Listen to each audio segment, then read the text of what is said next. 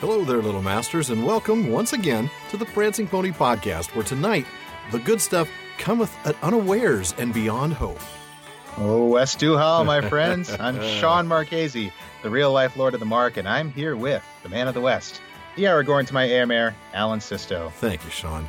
Well, after once again spending way more time on a topic than we said we would, I refer, of course, to our 2 episodes and 4 combined hours on Tuor and the Fall of Gondolin, we're back tonight with a single episode chapter, which we'll still probably spend too much time on. It's chapter 24 of the Voyage of Eärendil and the War of Wrath. Well, certainly if I have anything to do with it, we'll spend too much time on it. Yes, and as much as I wanted to ask you to take the week off for this, Alan, so I could solo this one. Ooh, a vacation. Yeah, no, I'm kidding. I couldn't do that. I couldn't let you have a vacation. Truly, actually, more than ever, I'm really looking forward to some great discussion with this one. As I'm sure everyone but maybe 2 of our listeners knows, this is my favorite story in the Silmarillion, so I'm very excited. Yeah, and I know you want to get on with it as quickly as possible, Shawn, but we owe it to our listeners to dig into Bartleman's bag. We've got to delay things, don't we? Yeah, so what do we have in the bag? But please forgive me if I pick a couple of short ones tonight. So not a problem. I think that's understood. We can get to the story quickly. I've actually got 2 here from Donna in Indiana that go nicely together and I think make a nice epilogue to our last episode. Mm-hmm. And also nicely tease The Hobbit, which I can't believe I'm saying this, will actually be starting in about 3 months. Oh, my goodness. Amazing, isn't it? Time flies. Yeah. So the first one from Donna, she said, was the mithril coat found in Smaug's hoard the small coat given to Eärendil by his mother Idril? Ooh. I know, right? That's a new one to me, but it's really interesting. That sure is. And I'll kind of explain what she means by that. But I'm going to first of all say I think she might be onto something here. Oh, you're right. That part that I'm thinking of isn't in Unfinished Tales, is it? Anyway, we'll get to that. Sorry. No, I'm jumping ahead, folks. Sorry. So let me kind of go back and kind of explain what we're talking about here. So, okay.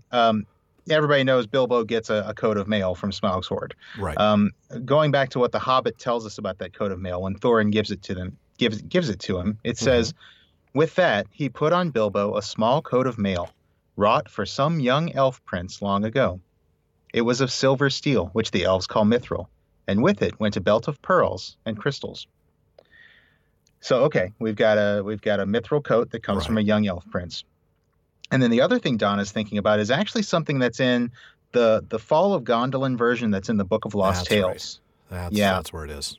Yeah, so it's in that really early version, but it does say that Idril coming to Eärendil, it says, his mother coming set about him a tiny coat of mail that she had let fashion in secret.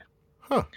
And that's really all we know about it, but clearly there was a baby Eärendil-sized coat of mail, or a child Eärendil-sized coat of mail, that was in Gondolin in that early version. Now, and that would be about a 7-year-old boy, if I remember correctly, right? That's right. I think it was 7 years after their marriage. That's right. Yeah. Yes, you're absolutely right. So, so he would have been about the right size for a hobbit, certainly.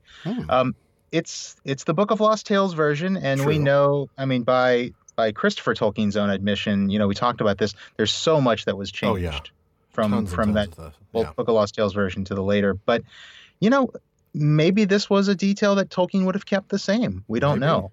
If we had actually written the story out the way he really wanted to, maybe he would have kept it like this. Going back to the Hobbit, passage, we know that Eärendil is not just some young elf prince, right? We know he's a half-elven, but there's no reason to believe that Bilbo would have known that, certainly not at the time when he was receiving the coat. No. There's no reason to believe that Thorin would have known that. And, considering that Eärendil was raised in Gondolin among elves by an elf mother and an elf grandfather, just fully among elves, maybe the fact that he was actually only half-elf might, who knows? The dwarves may not have even known that when it was commissioned. So that's true. There's a possibility there. I'm also struck by the fact that there's a belt of pearls that goes with it. If the belt was actually originally part of the set with the mithril coat, then, the pearls might suggest that it was made for a family with some sort of connection to the sea and to Olmo. So maybe there's some support for that.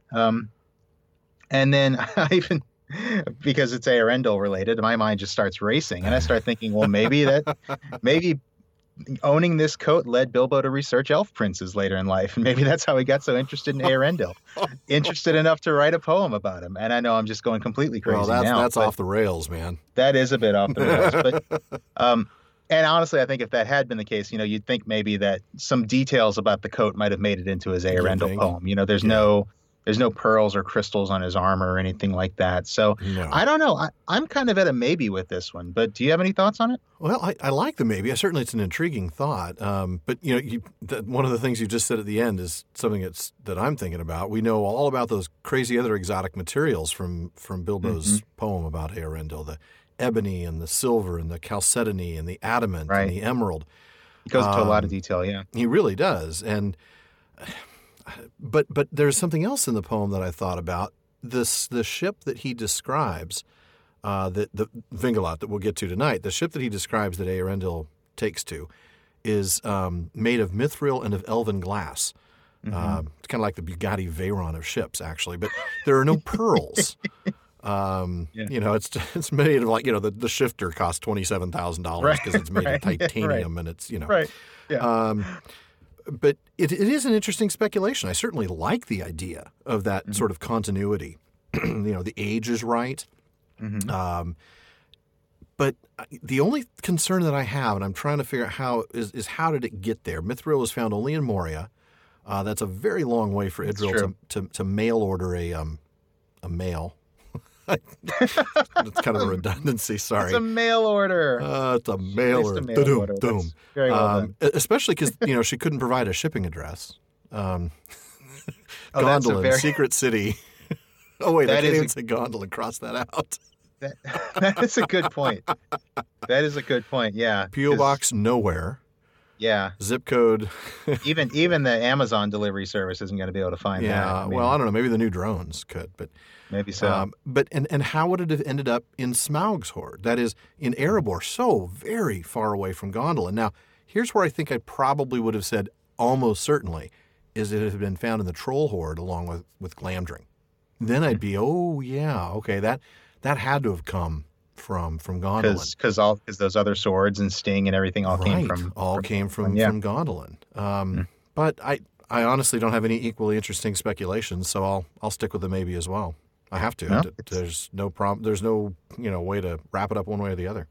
Yeah, it's a very cool maybe though, and I really like it. I mean, definitely, yeah. I mean, the question of how it could have ended up in Smaug's hoard is so kind of a tough one. Yeah, and I mean, if presumably he probably would have, child Eärendil would have put it on, when he fled because he was, fleeing a war zone. So how it ended up, being taken, didn't end up in the wardrobe of one of his sons or something. I guess it.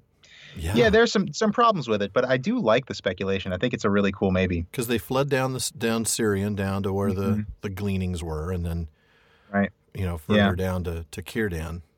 By that point, he would have outgrown it. Maybe they, I'm sure that he just put it in like the Goodwill box in. Sure. Yeah.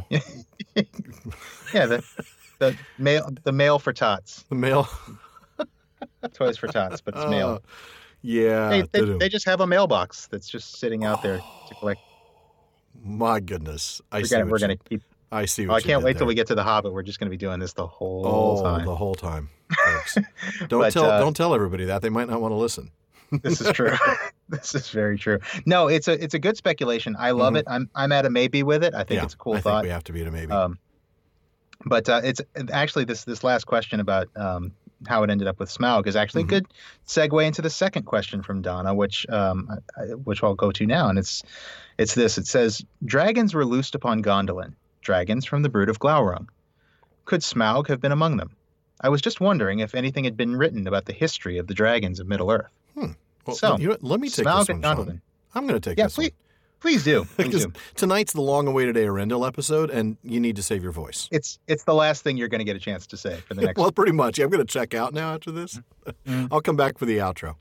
There you go.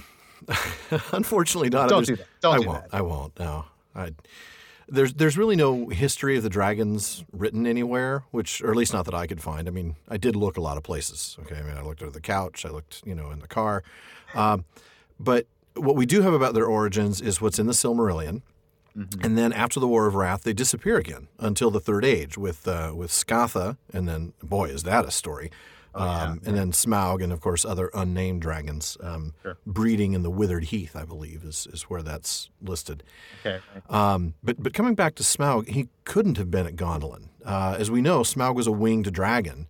Glaurung was not, and I think it's safe to assume neither was his brood, because the dragons that were winged didn't show up until the War of Wrath. So these were non-winged dragons that showed up when Gondolin was sacked.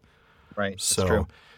So the winged dragons show up at the War of Wrath, so maybe you're thinking, well, maybe Smaug was around then as, part of the brood of Encalagon, and somehow he dodged Eärendil and his magic ship, doing what we're going to do at the end of the chapter here. No spoilers. It's the end of the chapter. No spoilers. Well, you should have read it already. You should have read it, really. But of course I can't prove that he wasn't. It's impossible to prove a negative in this case. But there's a passage from The Hobbit that really makes this seem unlikely. And it is Smaug talking, but I am going to spare you my Smaug voice because I haven't really developed him yet, and you'll have to wait until we get to The Hobbit to hear it. Okay?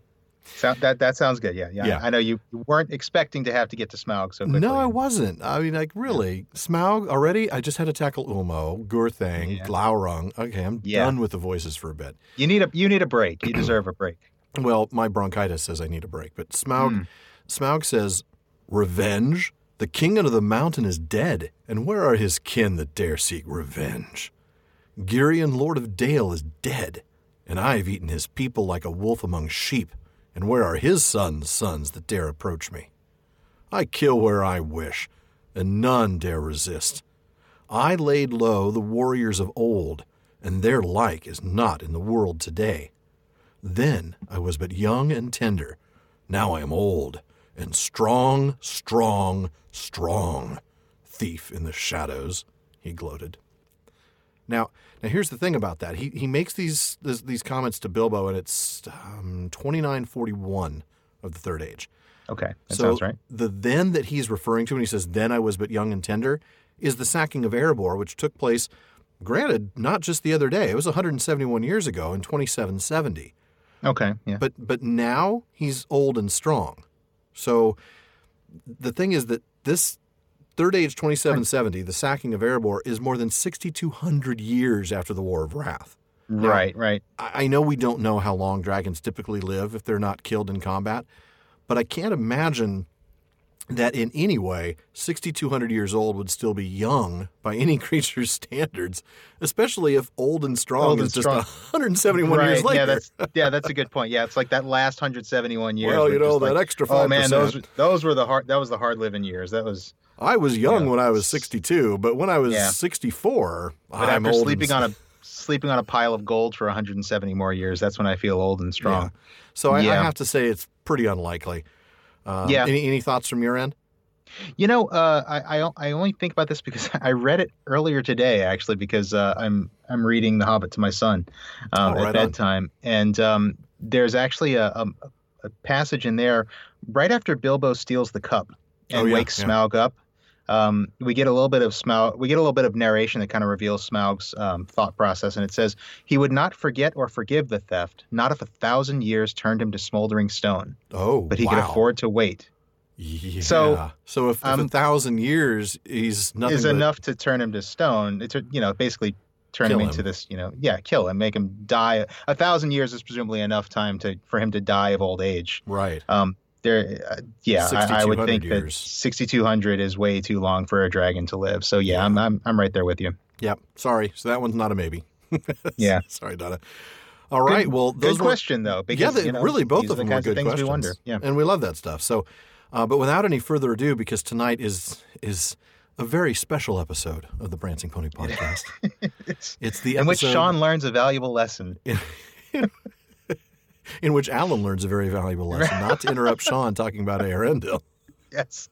Ouch. Yes. What is this thing in my chest? I'm sorry, Shawn. Do not interrupt when I'm talking Eärendil.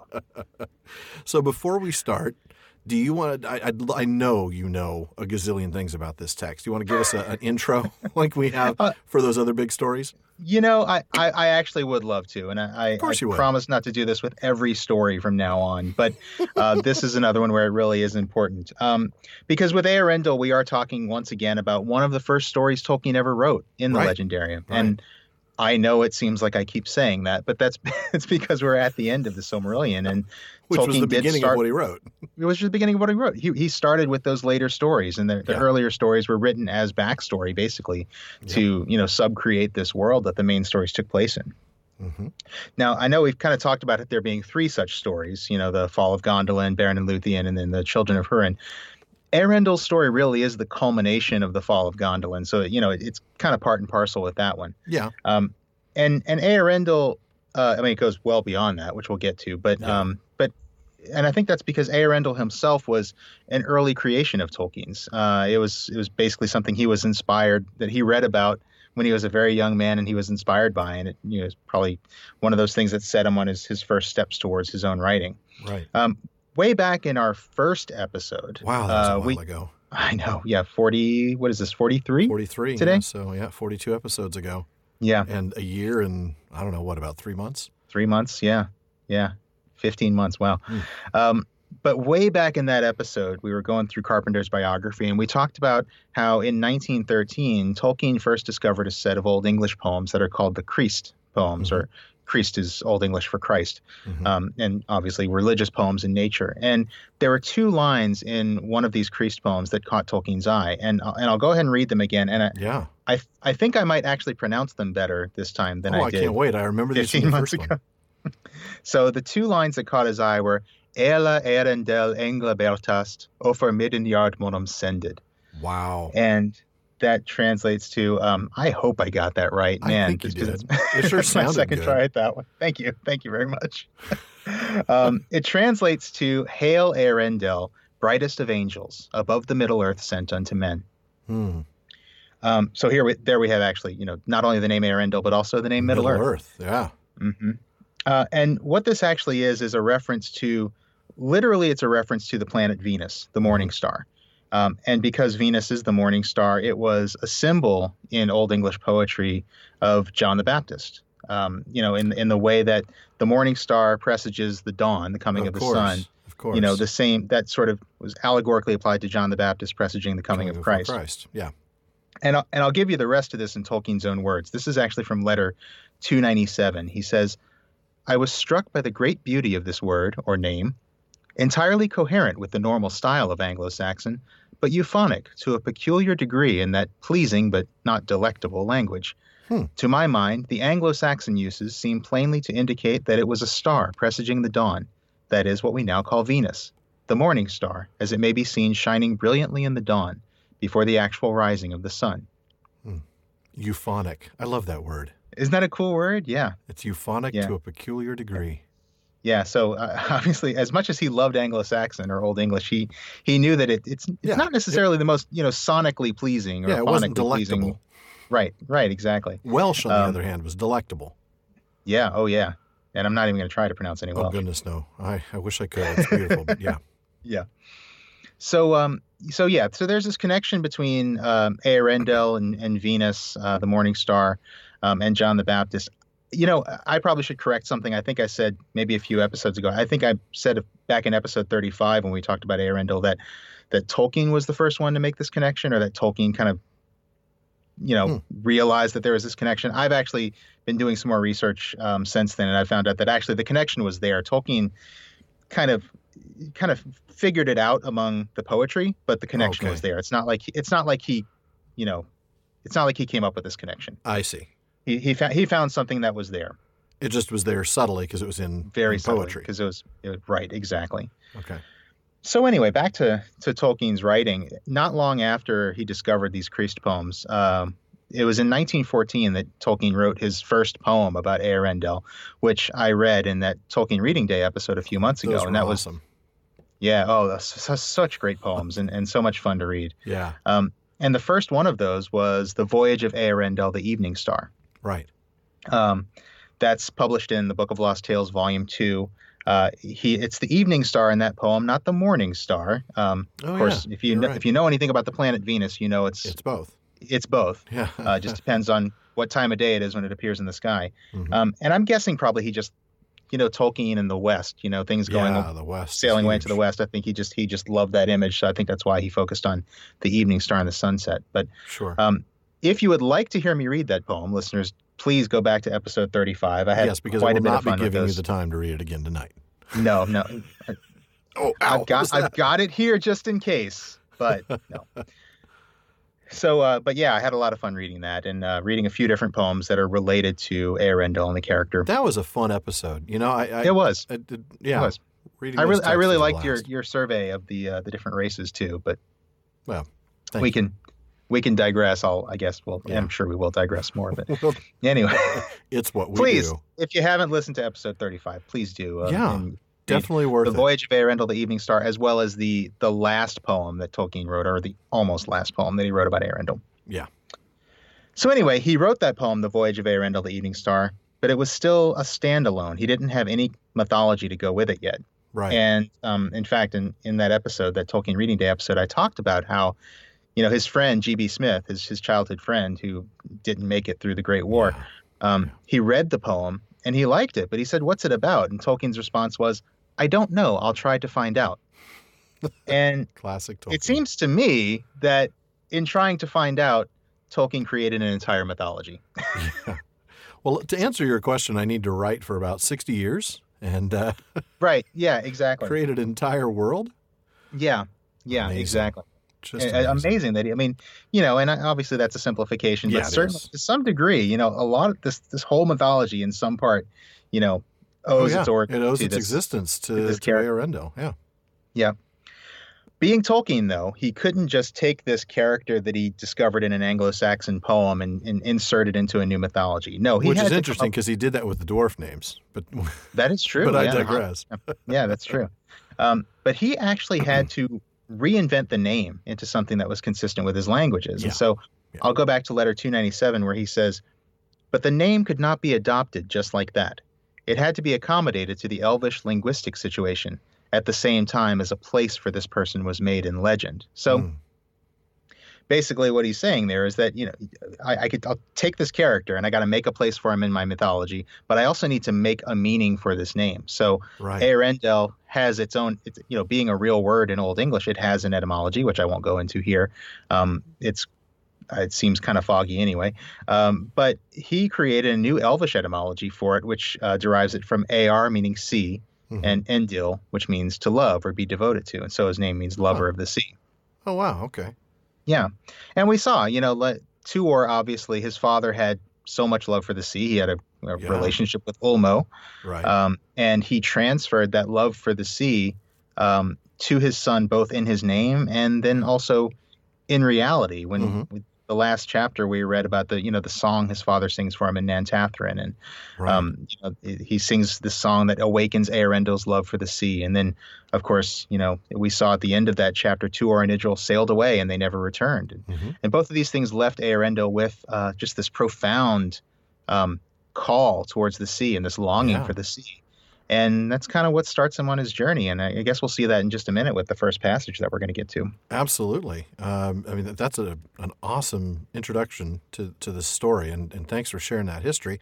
And now we're going to get to exactly that profound sea longing right here. So we're going to start with the very first paragraph and we'll start discussing. Bright Eärendil was then lord of the people that dwelt nigh to Sirion's mouths.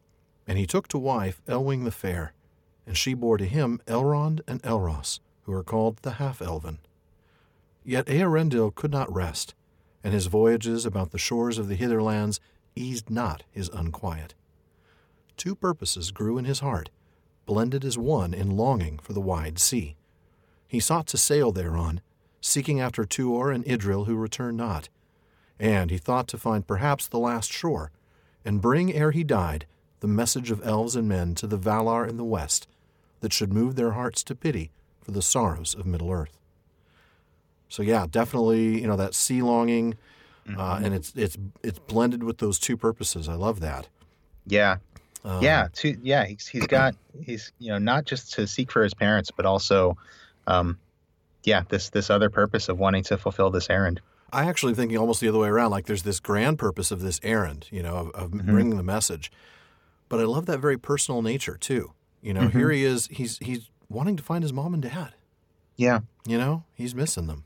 That's true. That's. I mean, yeah. I guess I went in the opposite direction. Yeah. But you're right. I mean, I think that they're both amazing purposes. but you're right. I mean, because it's such a brief character sketch. Unfortunately, very brief, yeah. We only get a few pages of this character in the Silmarillion, and yeah, it's easy to you kind of gravitate towards the big purpose. Right. You know, the role he plays in the mythology. Yeah, as that's the opposed hero to, quest. You know, this is the Right. big story. Right. But there's you're something right. very human about there's that. Something very human about this.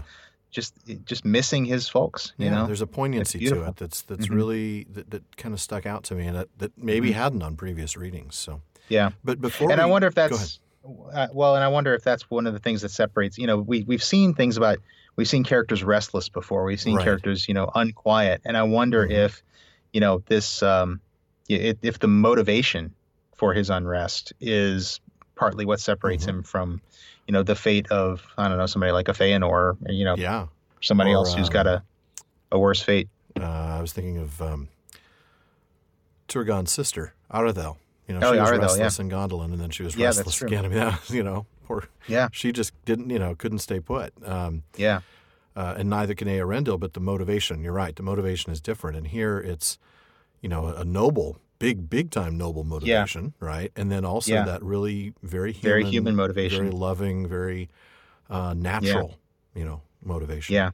Yeah. So before we get, I was going to say let's talk about these parents. I was going to say I really wanted to dive into this genealogy a little bit. I spent a little bit of time putting this together before we move on to kind of how he tries to fulfill these purposes. I want to look, and I didn't do this for everybody else because it's not relevant for everybody else, but because we're now talking about eventually Elrond and Elros, I felt like we really needed to get a grasp of what they represent in terms of bloodlines. So he marries Elwing, so we have to go back to figure that out. Her mother is Nimloth, who is descended from Thingol's brother Elmo. I think we talked about that before. Oh, did we? Oh, did we? Tickle me, Thingol. Oh man. So she's her mother is 100% Sindar. I know, I just can't do it. I can't get it out of me. Mr. Noodle. Come here, Mr. Noodle. Everybody who doesn't have kids has no idea what we're talking about. I know. They probably know Elmo, but maybe not Mr. Noodle. No, even I had to struggle for Mr. Noodle. So anyway. Please take it back. Sorry. I couldn't help it. The laughter just came out. I know. So that's Nimloth, the whole point. Right? So her mother's Nimloth, who's descended from Thingol's brother. Her father is Dior, the son of Beren and Luthien. Now we've looked at him before. He's half human through his father Beren, and all of that is of the house of Beor. The other half is split. He's a quarter Sindar, because his mother was half Sindar through her father Thingol, and he's a quarter Maya from his grandmother Melian. So now we know that. So she's mostly Sindar with a measurable slice of human and a little bit less Maya. Sure, yeah.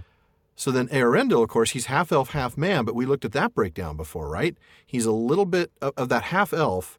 A big chunk of that is Vanyar, and a little bit less is Noldor. And then his half man is split, a quarter of the house of Beor and 1/8 each of the house of Hador and Haleth. So that makes their sons, Elrond and Elros, well, it makes them not the half-elven. It makes them the 9/16 elven. But that didn't sound right, did it? No, yeah. So they're 56.25% elf, and that mix, most of that, 31%, is Sindar, 16% of that is Vanyar, and only 9% is Noldor. So they're twice as much Sindar as they are Vanyar, and they're 4 times as much Sindar as they are Noldor. Then, of course, they're 37.5% man. That mix, again, is mostly of the house of Beor with 25%, and then 6% each from the house of Hador and from the Haladin. And then there's the 6% that's Maiar. So it's a really intriguing mix. They're very little Noldor. They're like twice as much of the house of Beor as they are of the house as they are Noldor. That's really interesting. Yeah. And there's more Hador and Haladin combined than there is Noldor. So, mostly Sindar. And, that really goes a long way towards explaining, something like the the primacy of Galadriel in the elves that we see left by the Third Age. I mean, yes, it does. I always have a tendency to think of like Rivendell as like the cultured, the civilized place, and Lothlorien is a place of beauty and a place of nature, but it's not the lore, right? That Rivendell, it's not the center of lore that Rivendell is, and so there's something about Rivendell that almost feels more Noldorin, and something about Lothlorien that feels more, maybe Nandarin or Sindarin, something a little bit more close to nature, elf, but right. Yeah, but then of course Galadriel is Noldor. She's an Noldo, and I know we looked at her genealogy before. Mm-hmm. She's not pure, but she's all Calaquendi. That's true. Yeah, that's really interesting, isn't it? It's just fascinating. Well, and it's worth noting also that although both Eärendil and Elwing are part elf, part human, right? Once again, we see he married up. That's true. She's got the Maya blood. Mm-hmm. She's got the more noble Eldar blood because he's 50-50. Yeah, right. That's a very good point. It's interesting. It's also interesting to me. I thought about this recently. There's a discussion on Facebook recently. We were talking about looking for sevens in the Legendarium, and I picked up on one here that Elrond and Elros actually have 7 kindreds in their lineage, which I don't know that it means anything. I just thought it was kind of a neat thing.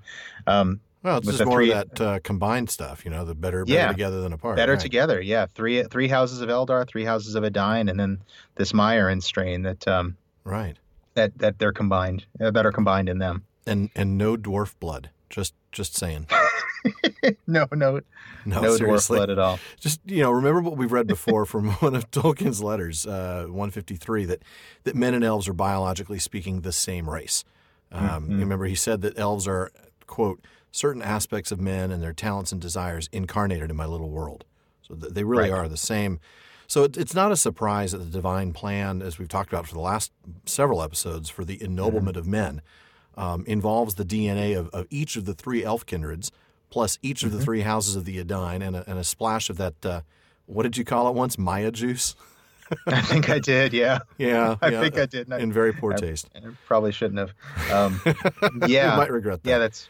Yeah, that's a good point. So that's true. So this divine plan for the ennoblement can be seen as it's really just a bringing together of these disparate threads of one race, right? With a splash of the Maya.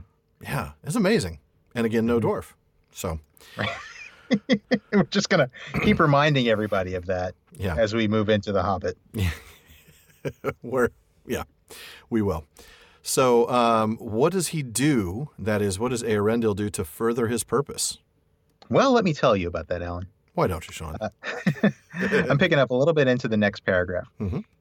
With the aid of Círdan, Eärendil built Vingilot, the foam flower, fairest of the ships of song. Golden were its oars and white its timbers, hewn in the birch woods of Nimberthil, and its sails were as the argent moon. In the lay of Eärendil is many a thing sung of his adventures in the deep and in lands untrodden, and in many seas and in many isles. But Elwing was not with him, and she sat in sorrow by the mouths of Sirion.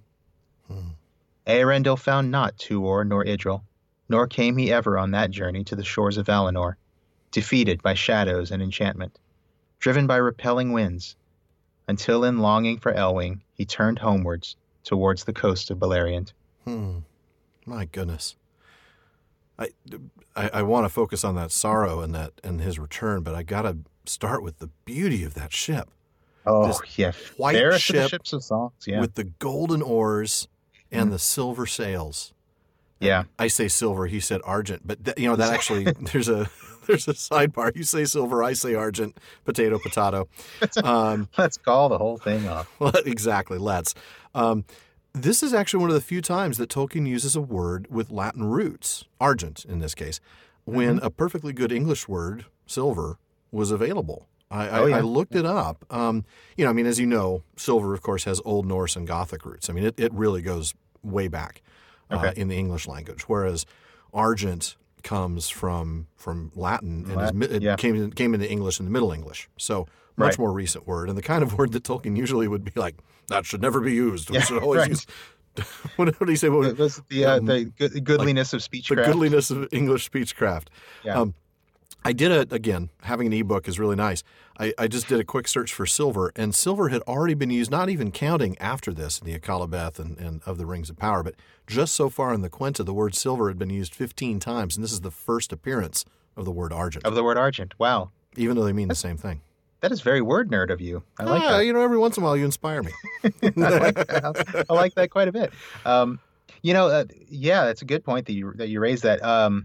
It's not a word Tolkien used often. Interestingly, it is a word that he used in that Voyage of Eärendil poem.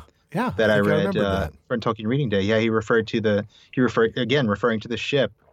Although he was talking about the timbers, he called it an argent timbered bark. Yes, that's right. So talking about the wood as opposed to the sails, but still in reference to the ship. So there's definitely a common thread there. Interesting. But boy, that sorrow, the sorrow of Elwing.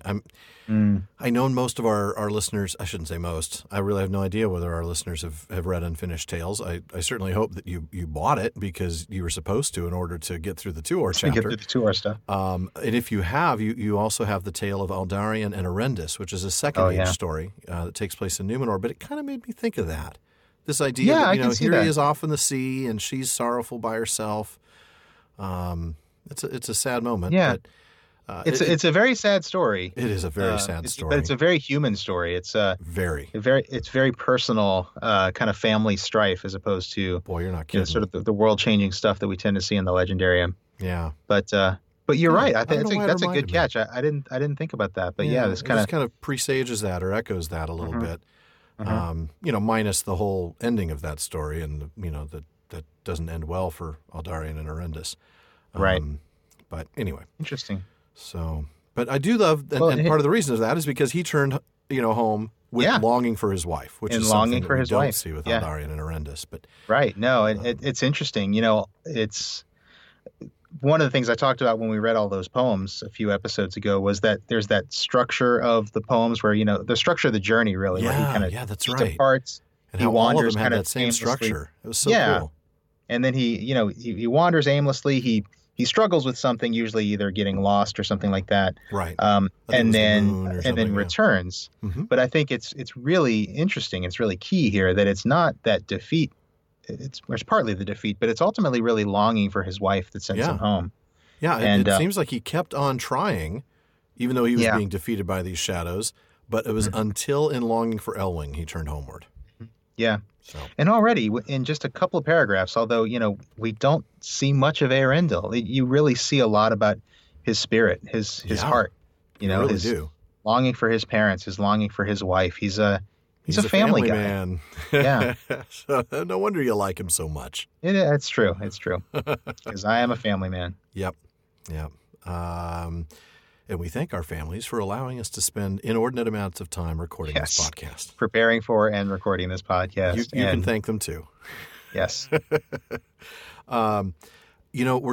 He turns homeward, and it's a good thing he turns homeward in haste. We're going to skip the next little bit, and then I'm going to pick up almost at the end of the next paragraph and find out what's happening in his in his hometown while he's out on the sea. And this is a really sorrowful thing.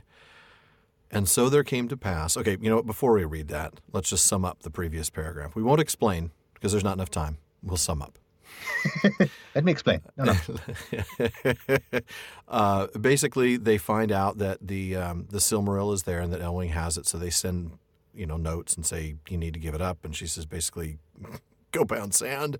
Dior was killed for this, and my husband's out on the ocean, so we'll talk about it later. And that's not good enough for the sons of that ever so charming Feanor. And so there came to pass the last and cruelest of the slayings of elf by elf, and that was the third of the great wrongs achieved by the accursed oath. For the sons of Feanor that yet lived came down suddenly upon the exiles of Gondolin and the remnant of Doriath, and destroyed them. In that battle some of their people stood aside, and some few rebelled, and were slain upon the other part, aiding Elwing against their own lords, for such was the sorrow and confusion in the hearts of the Eldar in those days. But Maedhros and Maglor won the day, though they alone remained thereafter of the sons of Feanor, for both Amrod and Amras were slain. Oh my goodness. Wow. Third kinslaying. Just and wiped out this last. These were the gleanings. This was it. There's so few of them left. We talked about this last time. So few free people left in Beleriand, and they're going to kill each other over a rock, over a shiny rock. Yeah. And again, we talked before about how, with one exception, Feanor's sons never went after the Silmaril when it was when it was with Morgoth. When Morgoth had all three of them. Yeah. They never went after when they had all three. They went after him, with the Nirnaeth. Was originally going to be, we're going to go attack Morgoth with the Union of Mithros. But other than that, the only times they went after it were when it was with other elves. Yeah. And it's just heartbreaking. Yeah. And we're even reminded the sons of Feanor that yet lived. Oh, yeah, because 3 of them died in the last kinslaying. Right. Yep. All the Seas died in the last one. Yep. The Sea Bros. Yeah. Sea Bros. Sea Bros. Yeah. They really were. Aren't they bros? I mean, really. Celegorm, those are ultimately bros. They're totally bros. Totally bros. And I don't mean that as a compliment. No. Come on, bro. Let's go get the Silmaril, bro. Let's go get I think Dior's got the Silmaril now, bro. Let's go get it, bro. Okay. Wow, it's really bad, man. We're gonna get some hate mail. Yeah. I cannot tell you the amount of well, not hate mail, but dislike mail I've gotten on Feanor. Oh, man. Hey, it says right here the oath is accursed. Yes. That is not a word you use of the something. The great wrongs achieved by the accursed oath. Yeah, that's not a word that suggests any kind of moral ambiguity on the part of the Feanorians here. I'm sorry. It doesn't. I agree. But I do love that some of their people were rebelled. Some said, look, I can't do this. And others said, not only can I not do this, I'm going to turn around and I'm going to fight on the side of good. Yeah. But there's not enough of them. And Mithros and Maglor win the day. So the other 2 are slain. So now the only 2 sons of Feanor are Mithros and Maglor. That's Mithros and Maglor. Feanor's gone, and the other 5 sons are gone. From 7 down to 2. Yeah. And the so the Círdan doesn't get there in time. Gil-galad doesn't get there in time. Elwing's gone. Her sons are gone. And we're just summing up here again, not explaining because there's not enough time. Elrond and Elros are taken captive, and then Elwing has the Silmaril upon her breast in the Nauglamir and throws herself into the ocean. So they don't get the Silmaril, but it wasn't lost. And here's what's really cool. The aftermath. What happens? Well, Ulmo gives her Ulmo steps in. Yeah, Ulmo again. We saw this with Tuor. Ulmo is deeply involved in making this happen. He is Ilúvatar's instrument in accomplishing this goal. Oh, yeah. And that's something that, we just can't get away from. And we don't want to get away from it. We want to recognize that. We want to see that this is how Ilúvatar works. There's all these moving pieces. And if something else had happened, Ulmo would have done something else. I mean, this is all a combination of that fate and then the free will of Eärendil or of Tuor and now even of Elwing. Yep. So, he gives her the shape of a great white bird. And that's so cool. That's so beautiful. Yeah. Such an image. And we get more of that later. So we'll touch more on it then. But she falls onto the boat near death. And he doesn't, I'm assuming he's got to know it's her, but he doesn't, right? I mean, it doesn't say that he knows. He just takes this bird to his bosom. And in the morning, he holds his wife in her own form. Yeah, that's what's so lovely about it. I mean, I know we can't read all this, but there is as a white cloud exceeding swift beneath the moon, as a star over the sea. Isn't that there's poetry right there in the middle of the prose paragraph?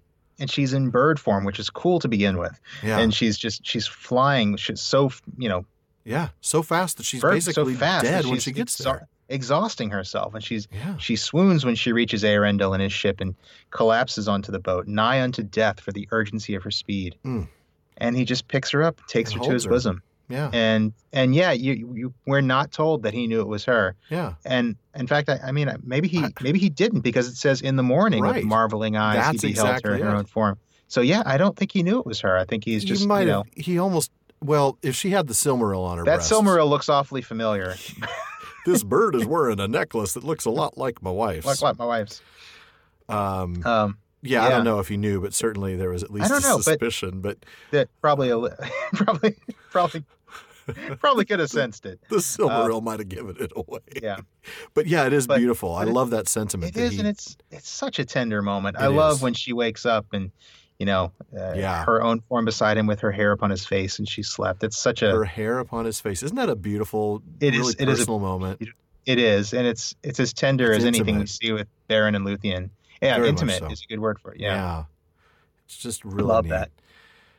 So again, we're not going to read this next paragraph, but there's this really cool little bit that kind of happens in the midst of all this horrible stuff is that Maglor, who is absolutely sick of the oath, just sick of it, takes pity on Elros and Elrond, and he ends up loving them, and they end up loving him. They look at him like a dad, basically. Love grew between them, as the text says.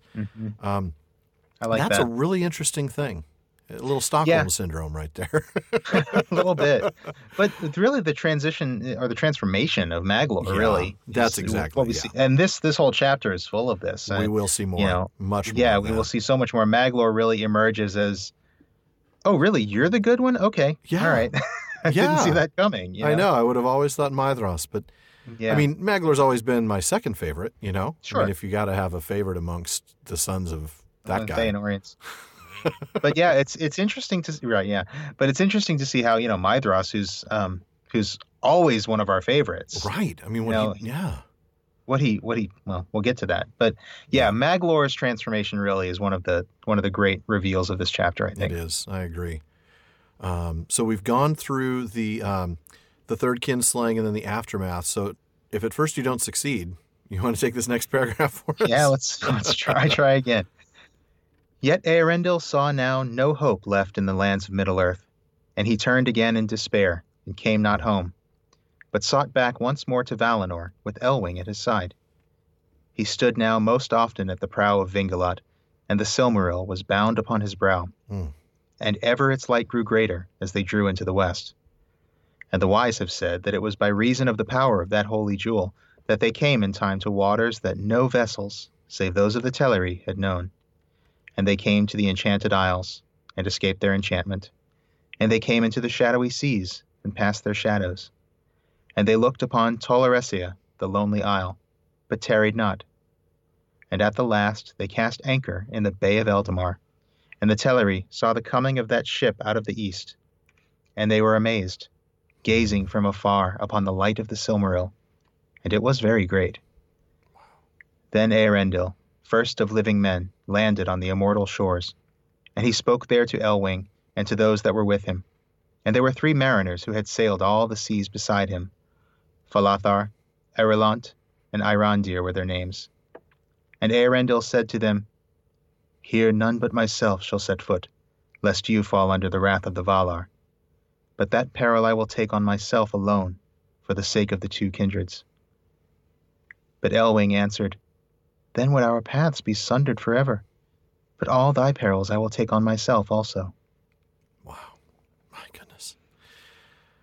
So much there. Wow. So much. I love just even Elwing's last line. That's very Luthien. It makes me think of Beren saying, I'm going to go do this because this is my job. And Luthien saying, I'm going with you. I'm coming with you. Yeah. Yeah. It's awesome. And it's important to note the role Elwing plays here. We talk so much, and I'm very guilty of this being the story of Eärendil, but it is the story of Eärendil and Elwing. It is their quest. Absolutely. It is their quest together. You can see the Silmaril was the reason he made it as far as he made it. And he would not have the Silmaril had she not jumped into the sea and then been, birdified. Right. Is that a word, birdified? It is now. Yeah, and the only other word I could think of is maybe aviated, but that doesn't. That has another meaning. Oh my! We have another instance of the Silmarils responding to circumstances. We've talked about inanimate objects and semi-sentience, and one of the things we talked about was the Silmarils responded to Luthien's voice, in the darkest dungeons of Morgoth. Well, here the light grows greater as they draw into the west. There is something going home, it gets brighter. Exactly. There's something in the Silmaril, some characteristic of the Silmaril that enables it to sense its location, and to be able to respond to external stimuli. Yeah. So it's got a GPS device and a speaker or a microphone. Yeah. Or maybe some sort of a, I don't know, an affinity, like an alchemical affinity or something like that. I don't know. I mean, it's something like a resonance or something like that. Yeah. I hear what you're saying. But I mean, I was obviously being sarcastic with the GPS device, but I hear what you mean. And I mean, it's interesting. And I don't know where that, what that does in terms of our discussion of semi-sentience in these objects, but it is intriguing to see it, another example of it and how it responds to, in this case, its location and its travel. Yeah. Well, and I hate to draw this comparison, but it reminds me a bit of the Ring. Although I guess the Ring is different because we know that it has sentience, we know that it's been imbued with Sauron's power. Yeah. So that is different. Yeah. This is almost. I almost want to say this is more because not of the stone itself, but because of its hallowing. We don't see this as a characteristic of the hallowing. Right? The hallowing is so that nobody could touch it, that wasn't immortal and had clean hands and was not of evil will. But I wonder if it's that hallowing that is what enables it to be as it gets closer, maybe to the source of its hallowing. Right. Yeah. I don't know. And, we'll never maybe know. that, and I hate to use this word resonate again, but I'm going to. Maybe that hallowing sort of, kind of resonates in it or calls something up out of it that as it gets closer to home, it flows brighter. It's interesting. It is interesting. I love the little kind of, it's not alliterative, but it's repetitive. They came to the Enchanted Isles and escaped their enchantment. They came into the shadowy seas and passed their shadows. I love that. I don't know why. I just do. That's cool. It's got a nice repetition to it. It does. And it's kind of defeating these little hurdles. And it's reminding you that. You get a sense of like achieving each level of the quest. Exactly. Because the Eärendil the game, you could see those being the different levels of the game. Dude, I would totally play that game. I passed the shadowy seas so fast. That level was so easy. Did you get the Silmaril yet? I can't. Left, right, up, down, up, down. BBX. That's how you do it. I need to get the Elwing cheat, man. I don't know where to get them. The Elwing cheat. Tolaresia, and they just look at it and go, well, I'm not stopping there. Nope. I'm keep going. Got to keep moving. And then, of course, I understand that if you guys have 3 more sons, you're naming them Falithar, Eärendil, and Eärendil. Yeah. Does your wife know this? Probably, yeah. Yeah. And you have those names memorized? Yeah. Well, she agreed to let me name one of our kids after the Evening Star, so, there's that. There is that. Oh, my. Man. I do love those names, though. They're cool names. They're kind of cool. Yeah. But it's funny because we get the names and then we only see them again once, and that's to say goodbye. And it's kind of like, oh goodness, there were some other names. All the people in Barahir's company. That's one. Oh yeah. Gorlam the Unhappy was the only one. We named them all, and then the only one we see again is Gorlam. Right, exactly. Yeah. It's kind of like red shirts, except they don't. In this case, they don't die. So I guess that's handy. So she does, she says, I'm coming with you. It's kind of the opposite of die, really. Yeah. Yeah, you're right. Well, They got sent safely back home. They did. They absolutely did. So, so she jumps in. Oh man, I wish he hadn't done that. But the sailors stay there, and then I'm going to go ahead and read this next paragraph. Then Eärendil said to Elwing, "Await me here. For one only may bring the message that it is my fate to bear." And he went up alone into the land, and came into the Calakiria, and it seemed to him empty and silent. For even as Morgoth and Ungoliant came in ages past, so now Eärendil had come at a time of festival, and well nigh all the elven folk were gone to Valamar, or were gathered in the halls of Manwë upon Taniquetil, and few were left to keep watch upon the walls of Tirion. And you don't know how close I came to saying Taniquetil. Thanks to you trying to poison my mind last week. I didn't do anything. I was thinking positive thoughts. Really? I think you were thinking Taniquetil. No, I was thinking positive. I was thinking Eärendil thoughts for you. Quetzalcoatl, Aztec. I could hear the messages in my head. Just kidding. Yeah. That's all right. I got the tuna in the next one. So. So I just want you to notice once again. Major event happens at A time of festival. Yeah. This time, at least, it's a good event. Yeah, this might be the only time something good actually happens at a festival. Yeah, but what have we seen? We've seen the attack on Gondolin. We saw, of course, the attack on the trees, and even before that, Morgoth's creation of Atumno. Marring of Arda with the not the marring. Toppling of the lamps. Yeah, the toppling of the lamps, the creation of Atumno. Yeah. Was it? Yeah. No, not the toppling of the lamps. That was after. Was it after? Yeah, the creation of Atumno. He came creation in. Creation of Atumno happened after Tulkas' wedding night. Right, when he was sleeping, weary, and content. And then after that is when he came and toppled the lamps. Okay, so that was it. I don't think the festival was still going on. But yes, party time is also. I don't know, those Valar know how to throw a party. Boy, they sure do. It could have been yeah, you're right. No, that was it. Tons of bad things happen at the time of festival. But now we get a good thing. Now it's a good thing, and I kind of feel like this is a sign that the world is kind of turning a corner. We can still have festivals. Yeah. Yeah. We can still have nice things. We can sometimes. We can still have a good time every once in a while. There you go. So he does, make it into Tirion because nobody's really there. I do love that they were either in Valimar or they were gathered in the halls of Manwë. I have a feeling that's where the OMG Vanyar? The Vanyar. I couldn't remember their name for a moment. So the remaining Noldor I've poisoned you with that too. They're forever. You really have. They're forever the OMG Manwë clan. I feel so bad, but we never really do see them. Except we'll see them again later in this chapter. Yes, won't we will. Yes, we will. And they are not to be trifled with. So, no. All right. But you figure they must have the VIP badges at the the party. Absolutely. No, here, friend of Manwë. I'm on the list. Seriously. Ingwe. King of, son of no one. Son of no one, firstborn. So he does get in there. What happens when he gets into the town? All right. But Eärendil climbed the green hill of Tuna and found it bare. And he entered into the streets of Tirion, and they were empty. And his heart was heavy, for he feared that some evil had come even to the blessed realm. He walked in the deserted ways of Tirion, and the dust upon his raiment and his shoes was a dust of diamonds, and he shone and glistened as he climbed the long white stairs. Wow. And he called aloud in many tongues, both of elves and men, but there were none to answer him. Therefore he turned back at last towards the sea. But even as he took the shoreward road, one stood upon the hill and called to him in a great voice, crying, "Hail, Eärendil, of mariners most renowned, the looked for that cometh at unawares, the longed for that cometh beyond hope.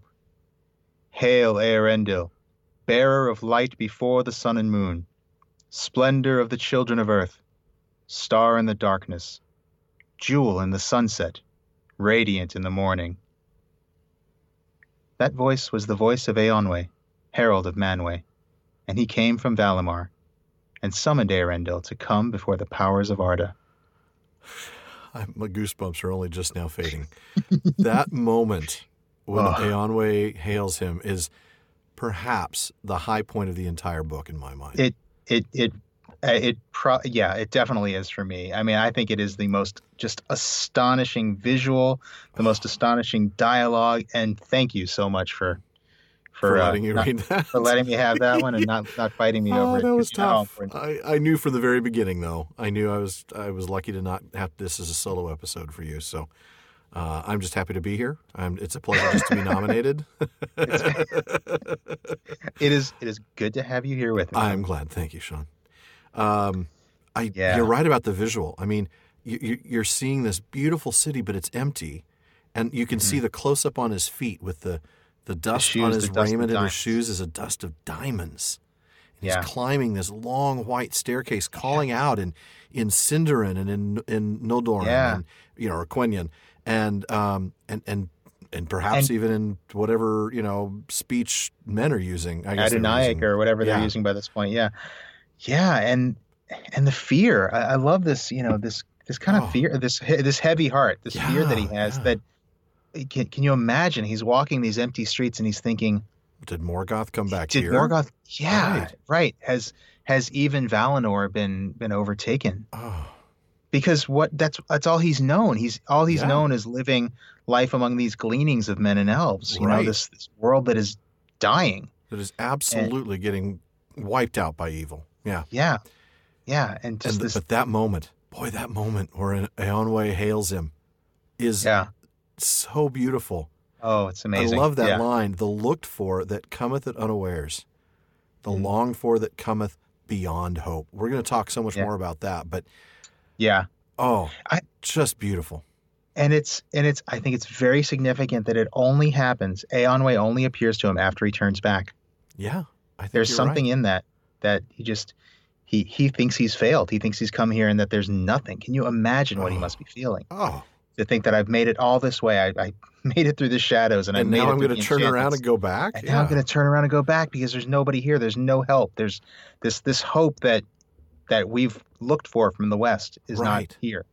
And to turn back, and then that's the moment when Eärendil appears to him. Oh, it just gives me chills talking about it.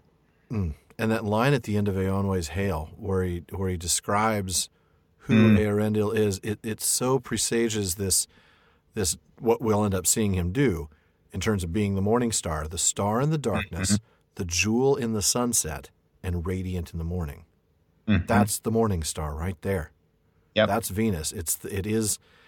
In the sunset, it's this jewel. You can see it, as the sun goes down, you can see it right away. And in the morning, you see it before the dawn comes. Right. Man. But he is summoned. He is summoned, yeah. He's he's come this far, you know? And, unlike Fëanor, he comes willingly. Being summoned to him is... He's not being summoned to the principal's office. No. Though who knows? Although he doesn't know at this point, does he? Yeah. All he knows is that he has a message to deliver. That's all he knows. All he knows, he's going to be, wiped out. They're going to say, "We're not supposed to be here. Thanks for delivering the message, and now you're going to be killed because you don't belong here." Yeah, exactly. Yeah. So I'm going to read the next little bit. Then the Valar took counsel together, and they summoned Ulmo from the deeps of the sea. And Eärendil stood before their faces and delivered the errand of the two kindreds. Pardon, he asked, for the Noldor, and pity for their great sorrows, and mercy upon men and elves, and succor in their need. And his prayer was granted. It is told among the elves that after Eärendil had departed, seeking Elwing his wife, Mandos spoke concerning his fate, and he said, "Shall mortal man step living upon the undying lands and yet live?" But Ulmo said, "For this he was born into the world, and say unto me, whether is he Eärendil Tuor's son of the line of Hador, or the son of Idril, Turgon's daughter of the elven house of Finwë?" And Mandos answered, "Equally the Noldor, who went willfully into exile, may not return hither." But when all was spoken, Manwë gave judgment, and he said, "In this matter the power of doom is given to me. The peril that he ventured for love of the two kindreds shall not fall upon Eärendil, nor shall it fall upon Elwing his wife, who entered into peril for love of him. But they shall not walk again ever among elves or men in the outer lands. And this is my decree concerning them. To Eärendil and to Elwing and to their sons shall be given leave each to choose freely to which kindred their fates shall be joined, and under which kindred they shall be judged." My goodness. My goodness. What a debate. I mean... Yeah. Makes me think of that really cool debate on the statute of Finwë and Miriel and Finwë, yeah. They each make really valid points. Yeah. But Manwë in the end has the decision to be made. Yeah. But I love how Mandos always has to have the last word. Mandos is, even if he's Noldor, he can't come back. Yeah. I mean, the Noldor aren't welcome here any more than men are. So. Fine, he's not a man. Oops. Okay, yes. Point Mandos. Exactly, except, that Mandos still isn't remembering that that at least, let's see, so Elwing is mostly Sindar. Eärendil is actually more Vanyar than Noldor. That's true, yeah. You know? So that's true. It's like, come on, dude. Yeah. Mandos just being difficult. Mandos exactly is just being difficult, but I love Ulmo's work. I mean, not only Ulmo's, challenge about, well, whose son is he really, but right. He was born into the world. Purpose. Fate. that's the purpose for which he was created, and that's where this, taking us back to Eonwe's words, the looked for that cometh at unawares, the longed for that cometh beyond hope. I mean, how much that echoes the words of Ulmo that we saw in of Tuor and his coming to Gondolin. That's why that section was so important for us to read. I'm really glad we did. I know it was hard to do an extra episode, but man, that conversation between Ulmo and Tuor, so crucial. Yeah, it really is, to really understand the significance of and Ulmo's words in that were the hope that they have not looked for and have not prepared. I mean, that is almost exactly the same thing. Exactly. Yeah. So deep, so meaningful. I love this. And I love, it's so short that he delivers the errand. He asks for pardon and for pity and for mercy and for succor. And his prayer was granted. His prayer is granted. That's it. Done. End of story, I mean, you could wrap it right there, but you don't, thankfully. Just amazing stuff. This is such a beautiful section. It's interesting that you bring that up. Again, obviously this is a very short chapter to get such an important story in, just the nature of the Silmarillion. Yeah, it's very dense. Yeah. Yeah. But it is interesting that we don't hear, there's no arguing. He doesn't have to present a case or anything. He just asks and we see it seems that he grants it. They grant it. And it kind of tells you that, this is fated. And they were ready for it. They were. Yeah, that's a good point. We go back to Tuor, and what do we find out that? Let's see, because Ulmo went back to the Valar and said we really need to help them out, and the Valar were like, no, it's going to have to come from somebody who who can represent both, speaking on behalf of both kindreds. That's right. Yeah. And, so I think they're like, waiting. Okay, well here he is, and that's why. He proved his worth just by getting there, really. Yeah. Which is only feasible through the Silmaril. Yeah. Right.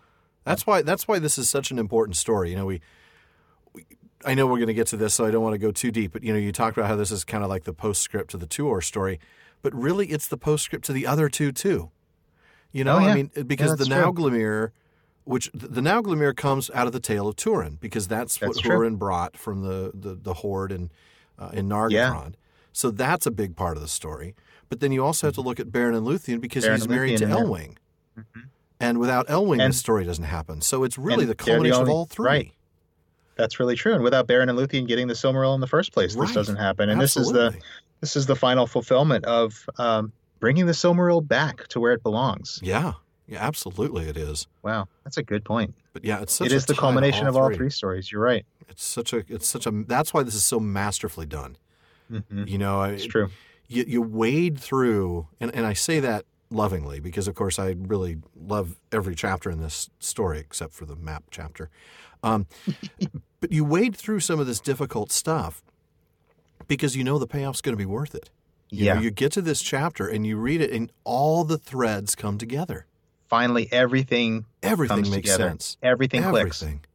Mm-hmm. It really does. And it's so well done, but it's so fast because, like you said, it's a short chapter. So, my goodness.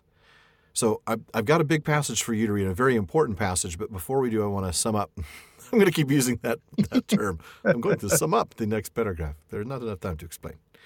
That while he's in there talking, business with the Valar, she's actually out chatting with the Teleri. She'd gone down to the sea by Alqualonde. And so she, befriends them and they listen to her stories, which is really important because we're going to find out later, what that helps the Teleri decide to do. But I thought that reminded me, though, about her bloodline because she is she's mostly Sindar, which of course really is Teleri. I mean, that's the Teleri that didn't make it. So she's related, right? She's descended through her mom from Elmo, the brother of Elwë and Olwë. You know, and Elwë's dead. All those little tiny stab wounds in his legs from the dwarves. He just bled out, she's only a few generations removed from her grandfather she's like, I think, Thingol. 3 generations from 2 generations from Thingol and 3 generations on her mother's side from Elmo. Right. So yeah, she's like a grand niece of the king. Yeah. So, well, granddaughter, right? No, she's of not of Thingol. I was thinking of Olwe. I was thinking of their king. Of Olwe. Okay, yes. Of the Lord of the Teleri. Yeah, right. I'm actually thinking back to when Elwë was the king of the Teleri, and that's true. When he was the co-king. And here's she's only the granddaughter of him, and they're thinking, oh, how is Elwë? Oh, well. Wait, no, I guess it would be great granddaughter, right? Because Luthien's daughter, Dior's grandson. She's the great granddaughter. So, yes, you're right. You're right, great granddaughter. But I think she's also 3 generations from Elmo on her mom's side, if I'm not mistaken. Right. I'd have to look that up. But anyway, I just really that needed to be mentioned real quick. That's really significant. Yeah, it is. Mm-hmm. But now we get another beautiful passage that you had to pry from my cold, dead fingers. You are such a wonderful co-host. Have I told you that lately? The check's in the mail? Yeah, exactly. Then Eärendil said to Elwing, "Choose thou, for now I am weary of the world." And Elwing chose to be judged among the firstborn children of Ilúvatar because of Lúthien. And for her sake, Eärendil chose alike, though his heart was rather with the kindred of men and the people of his father. Then, at the bidding of the Valar, Eönwë went to the shore of Aman, where the companions of Eärendil still remained, awaiting tidings. And he took a boat, and the 3 mariners were set therein, and the Valar drove them away into the east with a great wind. But they took Vingilot and hallowed it, and bore it away through Valinor to the uttermost rim of the world. And there it passed through the door of night, and was lifted up even into the oceans of heaven. Now fair and marvelous was that vessel made, and it was filled with a wavering flame, pure and bright. And Eärendil the mariner sat at the helm, glistening with dust of elven gems, and the Silmaril was bound upon his brow. Far he journeyed in that ship, even into the starless voids, but most often was he seen at morning or at evening, glimmering in sunrise or sunset, as he came back to Valinor from voyages beyond the confines of the world. Oof. My goodness, what? Man. Wow. So we talked about the morning star, the evening star, so here we have the other great astronomical myth of the Legendarium. Exactly. It took us the whole book to get to it. Yeah, we did Sun and Moon already, but it took us like another 300 pages to get to Venus. Yeah. Oh, Venus.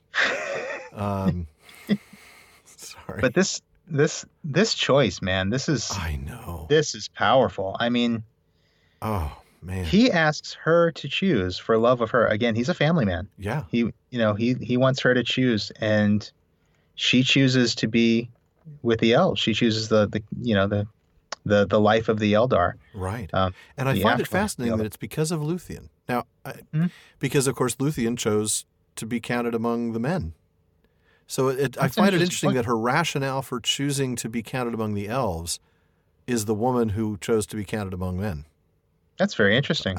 But I mean, she's the elven, she's the one from whom she's descended that's so, powerful. That's just special to her. She must have just had felt really. Her grandmother. Yeah. Mm-hmm.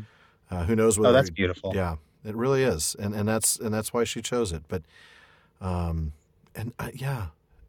for her sake, Eärendil chose alike. Well, of course, he's not going to choose to be parted from her, but no, that would have been hard. But he really wanted to be with men. And so there is kind of a sacrifice here, isn't there? He sacrifices his own choice for her, and obviously, he's and ultimately his future. I mean, I don't know what they would have done with this. I wonder if he had chosen to be among men, could he have done what they're going to do with him here, which is essentially an eternity sailing the skies, basically making him immortal and letting him sail the skies, forever. Yeah, that would be a terrible curse if he were to be counted among men, because that would be essentially taking away the gift of Ilúvatar. So. Right. In a way, he certainly had to choose that in order to then play this very important role for what happened to happen. Yeah. Right. Mm-hmm. Yeah, because otherwise he would have had to just be, let his life end, and they would have to figure out what else to do with the Silmaril. But I love this, that they don't say, all right, well, let's, maybe we can get a big hammer and figure out how to break it. It's just what we tried to do so many years ago. They instead decide to do something amazing with it. Yeah. And share it with the world. And we'll see shortly exactly how the world reacts. What happens to that. Yeah, that's great. But I love this. So the Silmaril's on his brow. He journeys, all the way into the starless voids. The picture is beautiful, glistening with the dust of elven gems. There's that diamond dust again. Yeah. Yeah, it's a lovely image. This idea that there's this wavering flame. The Valar set this wavering flame into the ship, but then it's that and the Silmaril, I guess, that sort of shine off of this dust of elven gems, and that's what makes him so bright. What an image! Oh, it's such a cool image. And I love that, just like the Silmarils themselves, they took Vingilot and hallowed it. So they made it this sacred thing, and presumably, also included some sort of bubble. I mean, some sort of... I can't breathe. My eyeballs are popping out of my head. Yep. Help! Somebody catch my lungs. They're coming out. Maybe they made a spacesuit. He's not glistening with the dust of elven gems. It's that silvery foil stuff that the early astronauts wore. Oh man, yeah. So we're not going to read what happens with Elwing, but she stays behind in this white tower that's built for her, and she learns bird talk. And this brings us back to when she'd been turned into a bird. So they teach her how to fly, and she has wings. I mean, Red Bull gives you wings, but apparently... so does hanging out in Valinor with birds. With birds. Funny. But I love that because it enables her to go and fly to meet him when he's coming back. So they get a quick little... conjugal visit before he has to go back into the sky. I'm just saying. It's been a long day at work, honey. I've only got 12 hours. But what a beautiful sight. I know I'm going to read the next couple paragraphs, but this line is so beautiful I have to read it, that the far-sighted among the elves that dwelt in the lonely isle would see her like a white bird, shining, rose-stained in the sunset, as she soared in joy to greet the coming of Vingilot to haven. Oh, that's Man, that's so cool. It just really is. Yeah. I love that she lovely. was, she was once a bird, or stayed at a Holiday Inn Express, I guess. And so she learns their language. I think that one went over my head. I was a bird, or I played one on TV. It's pretty cool. I love how that plays back to what Ulmo did in terms of turning her into or giving her a bird form. Not really turning her into one, but giving her a form of a bird, which is different. Yeah. But it's so cool. It really is. But I'm going to go ahead and read the next couple paragraphs because they're really important. Now, when first Vingilot was set to sail in the seas of heaven, it rose unlooked for, glittering and bright, and the people of Middle-earth beheld it from afar and wondered. And they took it for a sign and called it Gil Estel, the star of high hope. And when this new star was seen at evening, Maedhros spoke to Maglor his brother, and he said, "Surely that is a Silmaril that shines now in the west?" And Maglor answered, "If it be truly the Silmaril which we saw cast into the sea, that rises again by the power of the Valar, then let us be glad, for its glory is seen now by many, and is yet secure from all evil." Then the elves looked up and despaired no longer, but Morgoth was filled with doubt. Oh, yes. Oh, yes. Gil Estel. The star of high hope. Of high hope. And again, there's that word, Estel. We've talked about the different kinds of hope. This is the star of high hope. Yeah, here it's translated as high hope. I like that translation. It's a nice, simple translation. It is. It really is. It's that like we've talked about that difference before. It's not the, wow, I sure hope the weather, clears up. Right. Right. This is a certain hope, a hope. It's hope based on something. And exactly. Yeah. And it's a hope that's, tied up in faith and belief and a lot of different, a lot of different things. And trust that Ilúvatar's plan is going to be accomplished. Yeah. And because of all that, it's a very hard word to define simply, and that's why I really like, or not to define, but to translate simply. Yeah, I like this high hope. But high hope certainly works well, doesn't it? Yeah. And boy, the response of Maglor and Maedhros is really, it's foreshadowing. Yeah.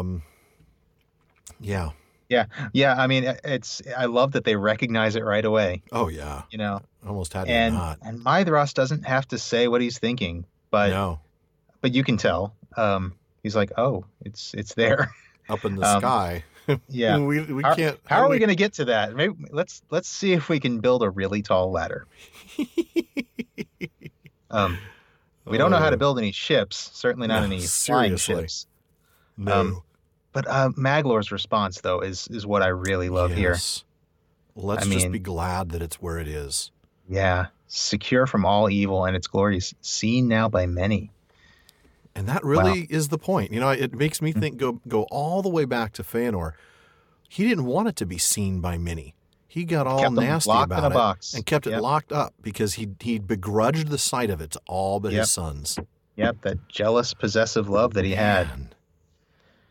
And you see that Maglor doesn't have that. He's finally turned around, and he says, awesome. You know what? Let's just let the world enjoy it. Yeah, because at least it's safe.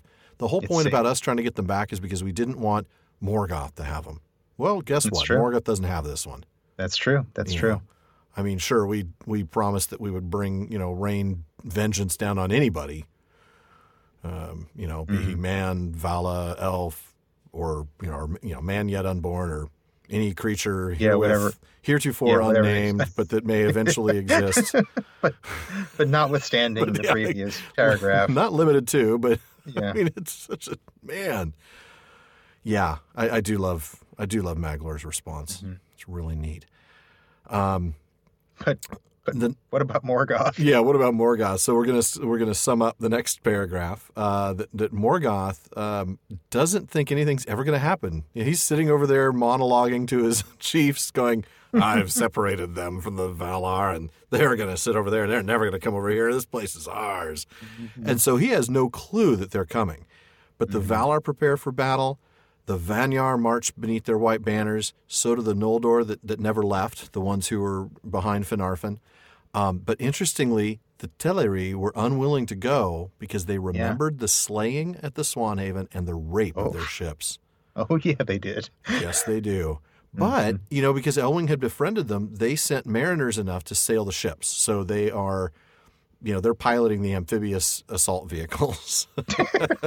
But they're keeping their feet wet. They are not going on into Middle Earth. Well, and what's interesting, I've just now thought about this, but we talk about, the slaying at Aqualande. I mean, we've read an entire book of stories that have happened since then. But remember, it's only been a little over 500 years. That's true. So, for elves that have lived, how many years do we figure there were before the rising of the sun and the moon? Like thousands and thousands of years that the elves had lived in Valinor. So these are Teleri who have lived for thousands of years. Yeah. 500 years is not that long to them. Of course they remember this. No. I mean, these are, some of them are presumably survivors of the battle. Others might be, descendants of those. I've talked about this before. I know that some have called this an exaggeration, but it certainly seems to me like Feanor's actions, practically border on, genocide, attempted genocide, trying to wipe out an entire kin. And I know that that's probably overstating it to some extent, but he was willing to wipe out every last Teleri if he needed to. If he had to, he would. But, so some survived and the rest would be descended from those who survived. So they certainly remember what happened. And it wasn't just the kinslaying. It was the burning of the ships, the theft and burning of the ships. Yep. So, once again, if they just brought the ships back.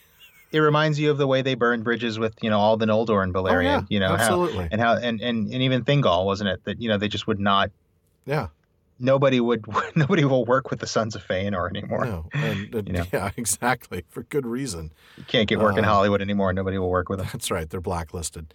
Yeah. And so I know it's weird for me to read the next passage as well, but we've had so many of the good stuff, of the good passages. I'm good. I don't need to read anything else. I'm going to read this. Oh no, you still get. No, I know I will, but I'm just saying I'm happy. I'm fine. I'm content. I think you got a couple more, but I'm going to read this first part of the battle. So, of the march of the host of the Valar to the north of Middle-earth, little is said in any tale, for among them went none of those elves who had dwelt and suffered in the hitherlands, and who made the histories of those days that still are known. And tidings of these things they only learned long afterwards from their kinsfolk in Amand. But at the last the might of Valinor came up out of the west, and the challenge of the trumpets of Eönwë filled the sky, and Beleriand was ablaze with the glory of their arms.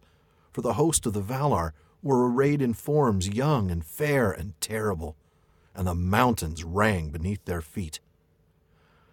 The meeting of the hosts of the west and of the north is named the Great Battle and the War of Wrath. There was marshaled the whole power of the throne of Morgoth, and it had become great beyond count, so that Anfauglith could not contain it, and all the north was aflame with war. But it availed him not. The Balrogs were destroyed, save some few that fled and hid themselves in caverns inaccessible at the roots of the earth. And the uncounted legions of the orcs perished like straw in a great fire, or were swept like shriveled leaves before a burning wind. Is that a powerful visual or what? Oh, yeah. Like straw in a fire or leaves before a burning wind. Yeah. Oh, man. Uncounted legions. Oof, gone. Yeah. I mean, this is like better than, it's like the visual at the end of Peter Jackson's Return of the King, when you've got all the fleeing orcs and the earth just collapsing underneath them. This is right. This is better far than better. that. Yeah, and I'm not knocking that movie. No, that's actually one of those cool moments. Yeah, exactly. This is amazing. The Balrogs destroyed, save some few. Yeah, boy, is that foreboding. I wonder who that's going to be. Doran's Bane. We'll see. Doran's Bane. We'll see one of them at least once. At least one.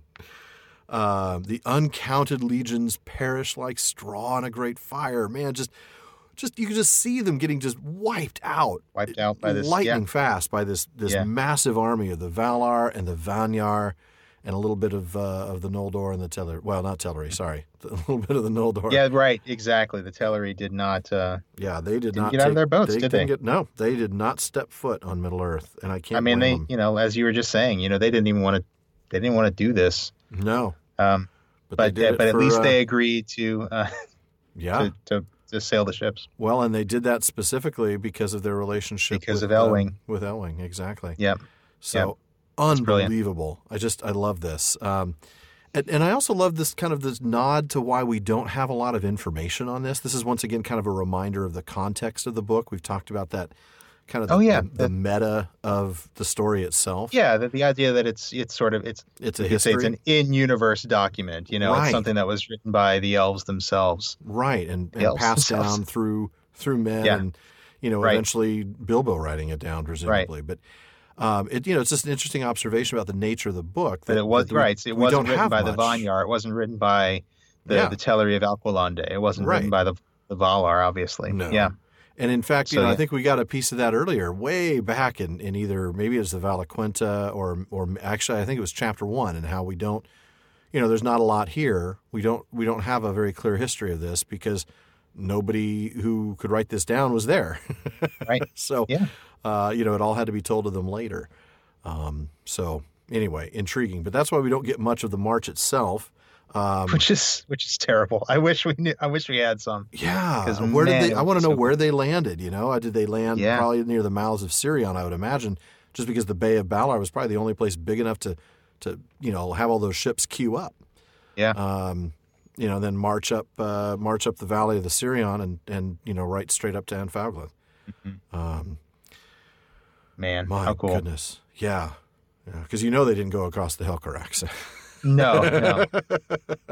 They don't need to. Mm-mm. They got a job to do. Yeah. Oh, they are coming. I mean, they are coming. Can you imagine what Morgoth is thinking right about now? Oh, man, he's thinking, I am in trouble. Oh. Valar are here? I'm sorry, who did you say? What?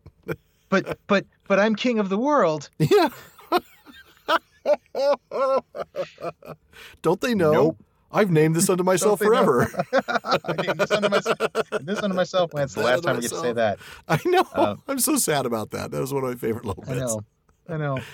Oh, so he is, in very serious trouble. In fact, the text says that he quailed. Oh, yes. Which is a great word. But what happens? Oh, I've got to hear this. Mm-hmm.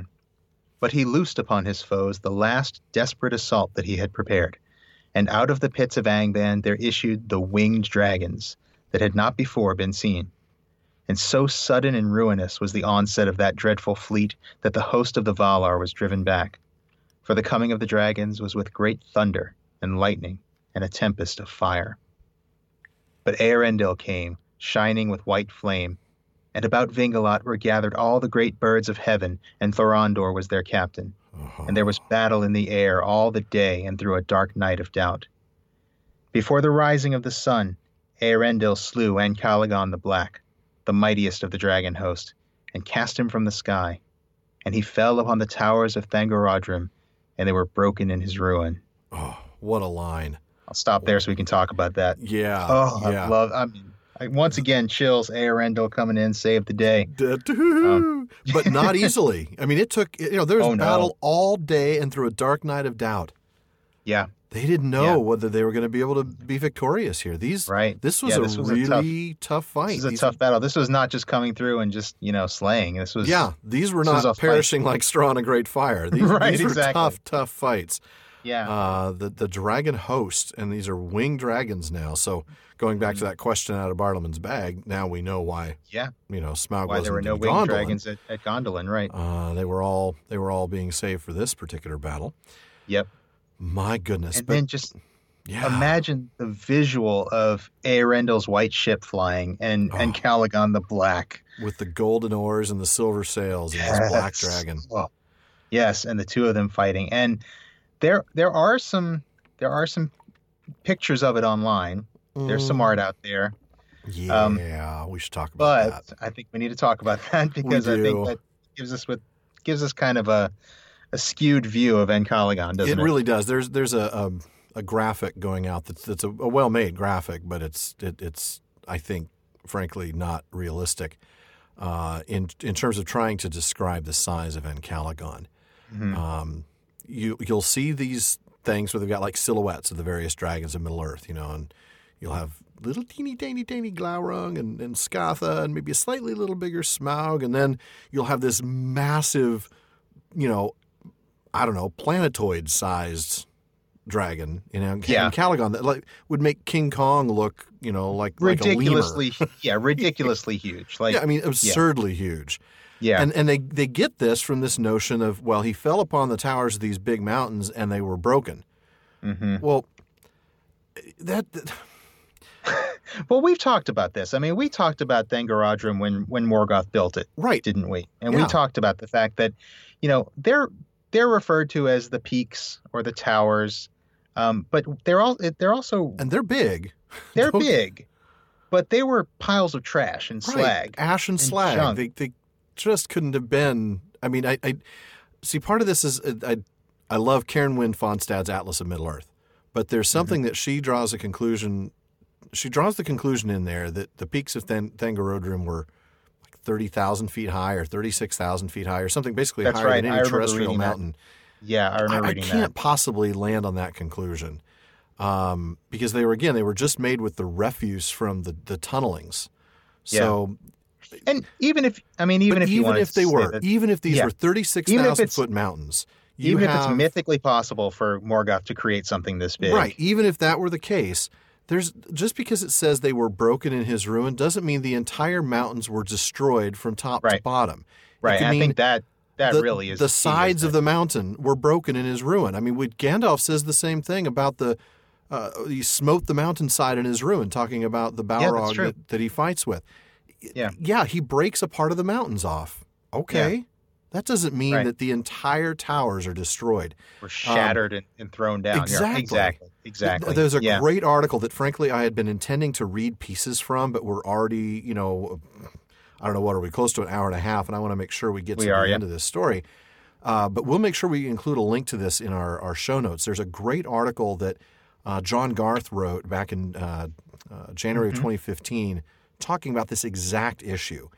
And he really goes into a number of reasons why why we can't take this description and run with it literally. And he goes through, there's at least three different things. It's a really great article, and it talks about some of the illustrations that Tolkien used and how they were in a different art style and how you can't take scale seriously in those images. Talking about medieval art, the picture of Glorhun sets forth the Seek Turin is the one that I'm thinking of. So we'll provide the link for that. And it's interesting because definitely read that. That's such a key article. And yet, hey, conveniently enough, we're interviewing John Garth in our next episode. So, yes, we are. So we will post that link to our show notes. Please read that as sort of a postscript to this article, to this episode in dealing with the size of Ancalagon. But he was big. He was no doubt about it. And he'd be bigger than Smaug and bigger than Glaurung. He was the biggest dragon we've yet seen, and the biggest dragon we will see. But don't. Yeah, he's not like 1,000 times bigger than Smaug or whatever. That he'd have his own gravity well. I mean, it's just, there's no physical way for him to fly. Well, that's true. Yeah, I mean, seriously, he's big enough to crush 36,000-foot mountains. He's too big to fly. I mean, look, hey, I am the biggest Eärendil fan I know, but I mean, he's just a dude in a ship against a dragon that big with a bright light. Right. I mean, come on. So he's got to be small enough for somebody to contend with at least. Yeah. I mean, but interesting point. And I mean, I think one of the things Garth mentions, I definitely want people to read that. But one of the things Garth mentions is it's just about the fact that these are myths and they are this is poetic. This is poetic speech in a exactly. Stylistic, I think, was one of the words he used in one place. I think that's a really good word. It's meant to illustrate something poetically, as opposed to being, this is not intended as scientific fact. This isn't exactly. This isn't a crisp, pure narrative. This is a legend. It's a retelling of a legend. So anyway. Yeah. All right, I'm going to go ahead and finish that paragraph because justice. Then the sun rose, and the host of the Valar prevailed, and well nigh all the dragons were destroyed, and all the pits of Morgoth were broken and unroofed, and the might of the Valar descended into the deeps of the earth. There Morgoth stood at last at bay, and yet unvaliant. He fled into the deepest of his mines, and sued for peace and pardon. But his feet were hewn from under him, and he was hurled upon his face. Then he was bound with the chain Angainor, which he had worn aforetime, and his iron crown they beat into a collar for his neck, and his head was bowed upon his knees. And the 2 Silmarils, which remained to Morgoth, were taken from his crown, and they shone unsullied beneath the sky, and Eonwe took them and guarded them. Yes. I think everyone needs to know that that's the passage that I bought those other passages with. Yes. You paid a very steep price. and I gave it willingly. Yea, with both hands. Yea, with both hands thou shalt give. I hunger that is still. Such a great passage. Yes, it is. It is a great passage. The cowardice of Morgoth, the visual of the entire, just the pits broken and unroofed, the entire top of all of Angband. I mean, sorry, of all of Angband. I wanted to say Autumno for a moment. Wait a minute, wrong age. You just see them ripping off chunks of land, the ground, big to reveal these dungeons below. Yeah, it's like. Oh, it's almost like when you're a kid and you have an ant colony, and you realize just how powerful you are in relation to these ants. Kind of makes me think of that. So then he gets the chain Angainor around him again. So yes, and we saw that chain. Yep. Wow, long time ago. Time ago, way back when. My goodness, chapter 3. Maybe I don't know something. Because it was when the elves were about to show up. Yeah, you're right. I've got it written down right here, page 51. Yeah, that's chapter 3, the captivity of Melkor. Yeah, and I love they beat his crown into a collar. That is brilliant. I love awesome. That is so awesome. Poetic justice. I could just see this visual of him, his head bowed upon his knees. He's just He's beaten. Well, and remember how heavy the crown was. And remember how just the weight of the crown on his head was weighing him down. I can't remember where we saw that. But that was in the chapter with Luthien. I was talking about how much that thing weighed. Oh no, I know what you're talking about. I think it was weight. There, but it was also It was when he first put the Silmarils in it. It was after his. That's right. After he and Ungoliant, after their date ended poorly. Right. That was. So that would have been. That's right. Not of the Darkening of Valinor, because it was in the pickup of the next chapter. So it was chapter 9 of the Flight of the Noldor. Right. Okay. Where we got that. And now that heavy thing is around his neck. Collar. Beautiful. Oh, so great. And no more Silmarils. Eonwë has them. Silmarils. Nope. Love it. And they shone unsullied beneath the sky. So we won't read the next paragraph, but basically the entire realm is destroyed. Slaves come forth, but the world has changed. The sea is coming in places. The rivers are changing or finding new paths. And Sirion is gone. Yeah. I mean, the entire river Sirion is gone. Finally, it's not a spoiler when we talk about Beleriand going underwater. And yet I have to think this must be at least a partial, or not a partial, but not an immediate collapse, because, later we get that they build ships and they, some people leave. True, yeah. Well, if the shoreline's not there, where are they building these things? Where are they building ships? I think this must be some sort of slow descent. This isn't quite like as cataclysmic as what we'll see in Akalabeth, for instance. Right. This is I think you're probably right. This is slower, and of course the Valar are there, so they should have some ability to check the sinking. Yeah, there has to be, because there's got to be time for a lot of this post-battle stuff to happen. Right, and for anybody who's reading this for the first time, this is what creates the shoreline of Middle Earth that you see in Lord of the Rings. That map where the Eärendil and Elwing, which was the eastern edge of Beleriand, is now the western edge of Middle Earth, and there's just that little strip of land called Lindon, which is west of those mountains. Left. That's all that's left of Beleriand, and this is when that happens. Part of Osiriand at the time. That's right. Yeah. Yep. So I think we determined that one of the rivers became the Gulf of Lune there, didn't we? I can't remember which one. I think we figured out we couldn't really tell which one had become the Gulf of Lune, because there was no reference to where. We would have had to have a reference of at least maybe where the Dwarven kingdoms were. Right. To kind of gauge which river had become the. It probably was 2 or 3 of them that kind of merged. Could be, they just merged. So interesting. So I'm going to have you pick up the next, paragraph and a half or so, and then we'll take it from there. Okay. Then Eönwë, as herald of the elder king, summoned the elves of Beleriand to depart from Middle-earth. But Maedhros and Maglor would not hearken, and they prepared, though now with weariness and loathing, to attempt in despair the fulfillment of their oath. For they would have given battle for the Silmarils were they withheld, even against the victorious host of Valinor, even though they stood alone against all the world. And they sent a message, therefore, to Eönwë, bidding him yield up now those jewels, which of old Feanor their father made, and Morgoth stole from him. But Eönwë answered that the right to the work of their father, which the sons of Feanor formerly possessed, had now perished, because of their many and merciless deeds, being blinded by their oath, and most of all because of their slaying of Dior and the assault upon the havens. The light of the Silmarils should go now into the west, whence it came in the beginning, and to Valinor must Maedhros and Maglor return, and there abide the judgment of the Valar, by whose decree alone would Eönwë yield the jewels from his charge. Yeah, that's a no. We are disinclined to acquiesce to your request. Oh, you got to do that with the right voice. I can't do a Jeffrey Rush voice. Acquiesce to your request. It's too late for a Jeffrey Rush voice. I'm sorry. I think they're more like guidelines. There you go. You got it. I missed that movie. Than actual rules. Well, there's a new one coming out. Yeah, I know, but I know that none of them has been as good as the first one. Well, and the fourth one was just so bad, I can't even, really terrible bad. I don't think I made it through the fourth one. I'm not sure I made it through the third one. I barely did. I didn't walk out of Pirates. Of Pirates 4. But that was the one where I think they were looking for the Fountain of Youth. Oh, it's just awful. Okay. I'm so sorry to say that. But I haven't even seen it. But yeah, 2 2 was just almost as good as 1. 3 was not quite as good as 2, and 4 was terrible. So if it continues that pattern, 5 will be absolutely ridiculously bad. But I don't know. Maybe it'll be good. I hope so.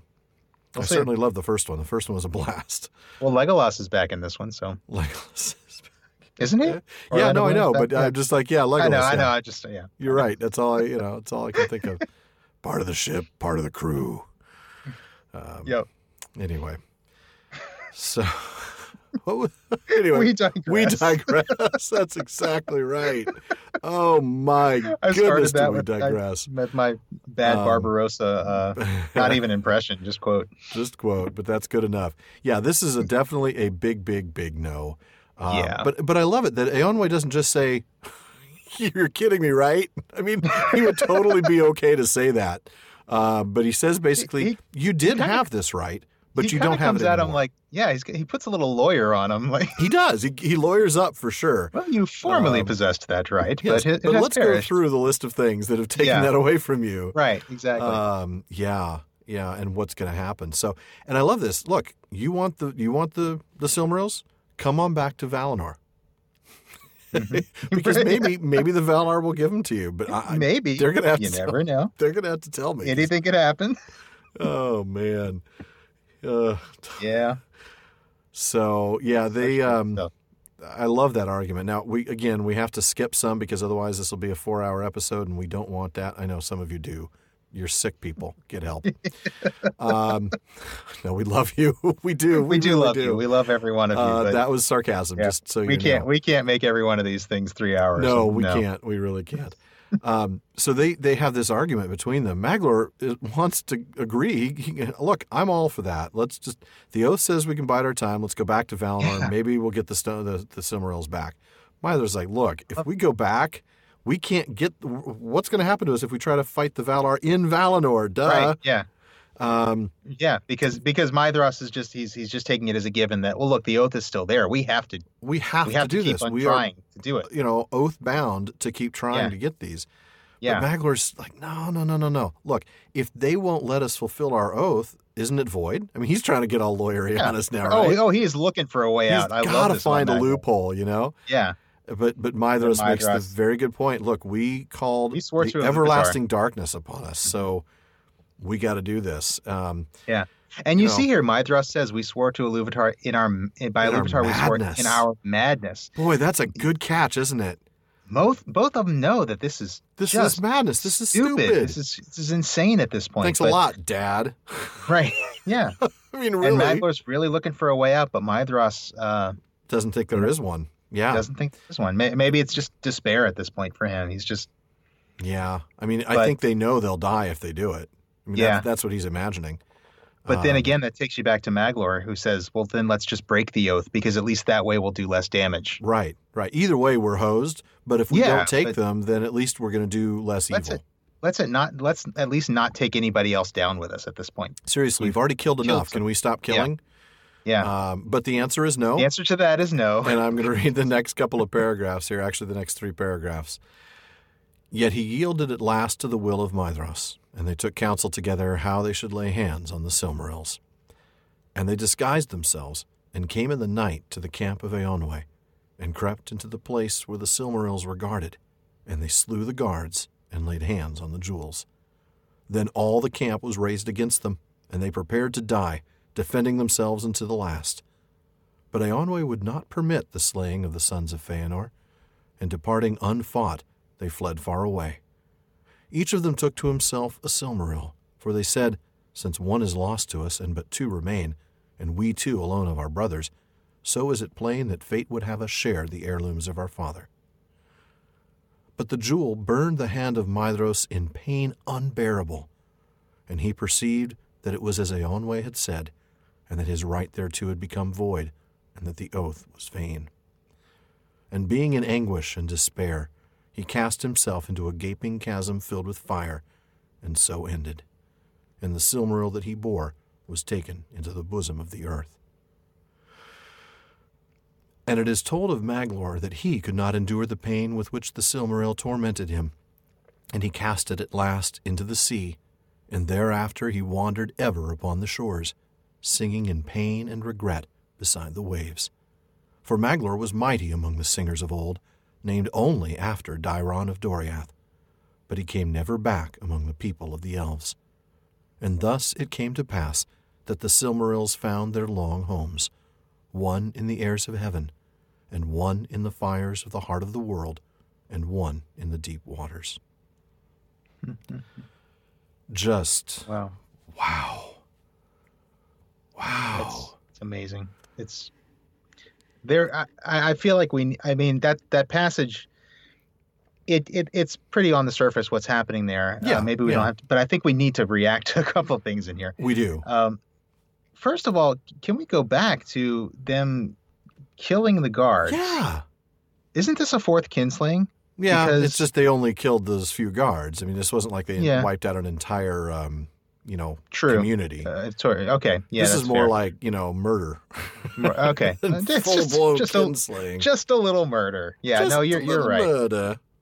Yeah, but I mean, these are elves. That's the thing. So, presumably. I doubt they're Maiar. Right. I don't think you could slay them. Can't imagine they could slay Maiar. No. And, you almost wonder, who were the guards? Were these some of the Noldor, or were these Vanyar? Probably Vanyar. I don't Probably think Vanyar. I can't imagine they would trust the Noldor anywhere near them. Hey, Fox, could you guard the hens? No. Yeah, right. Exactly. But yeah, so... Wow. And they're thinking, well, there's two of us, and there's two gems. Right. So... And I love Eonway's sense of justice. Yeah. He knows better. Oh. You don't have to kill these guys. Trust me. Yeah. This is a fate worse than death. Yeah. Plus, of course, true. fate, period. I mean, I think there's something to be said here of Eonway. Even if he didn't know that he was supposed to let them go specifically, that is to say, if he didn't know why, I think there was something behind his deciding not to fight them for it. Maybe just some echo of the music in him that was kind of telling him, I can't, we can't intervene. I doubt Manwë told him, hey, by the way, I mean, it's possible. Just in case the Sons of Feanor, Right. But it is, so they both, of course, experience this great pain. And, we talked about this way back when we learned about the Silmarils and their hallowing. The unclean hands. Exactly. Yep. This is indication that they have unclean hands and or an evil will. So their right to these... And so their right is void. Is gone. And the oath is vain. I love that. I do too. As if we didn't know how vain the oath was all along. But not void. Not void, not but void. Vain. Right. Exactly. Right. The right is void, not the oath. And that's... Right. That language isn't an accident, but you're right. This oath has been in vain from the minute it was taken. The minute it was made, it was in vain. Because you just can't possibly do this thing. Like they said to Feanor, even if Eru had made you 3 times as powerful as you are, you could not do this thing. Right. So. Yeah. Maedhros throws himself into a chasm of fire. And notice, though, anguish and despair. Finally, there's the despair. We've talked about hope and despair before. There is no hope anymore for him. Yeah. None. And so this is the only thing he's been living for. Yeah. And it's, he doesn't even have that anymore. No. What else do you do? He can't possess the one thing that he has been dreaming to possess. Right. That he's killed so many for. Yeah. Despite being sick with this oath, he's continued. And now he realizes, my right really is void. My goodness. So he throws himself into that fire. That Silmaril goes to the bosom of the earth. Oh, pardon me. Yeah. So sorry. My goodness. But Maglor. Maglor. I love Maglor.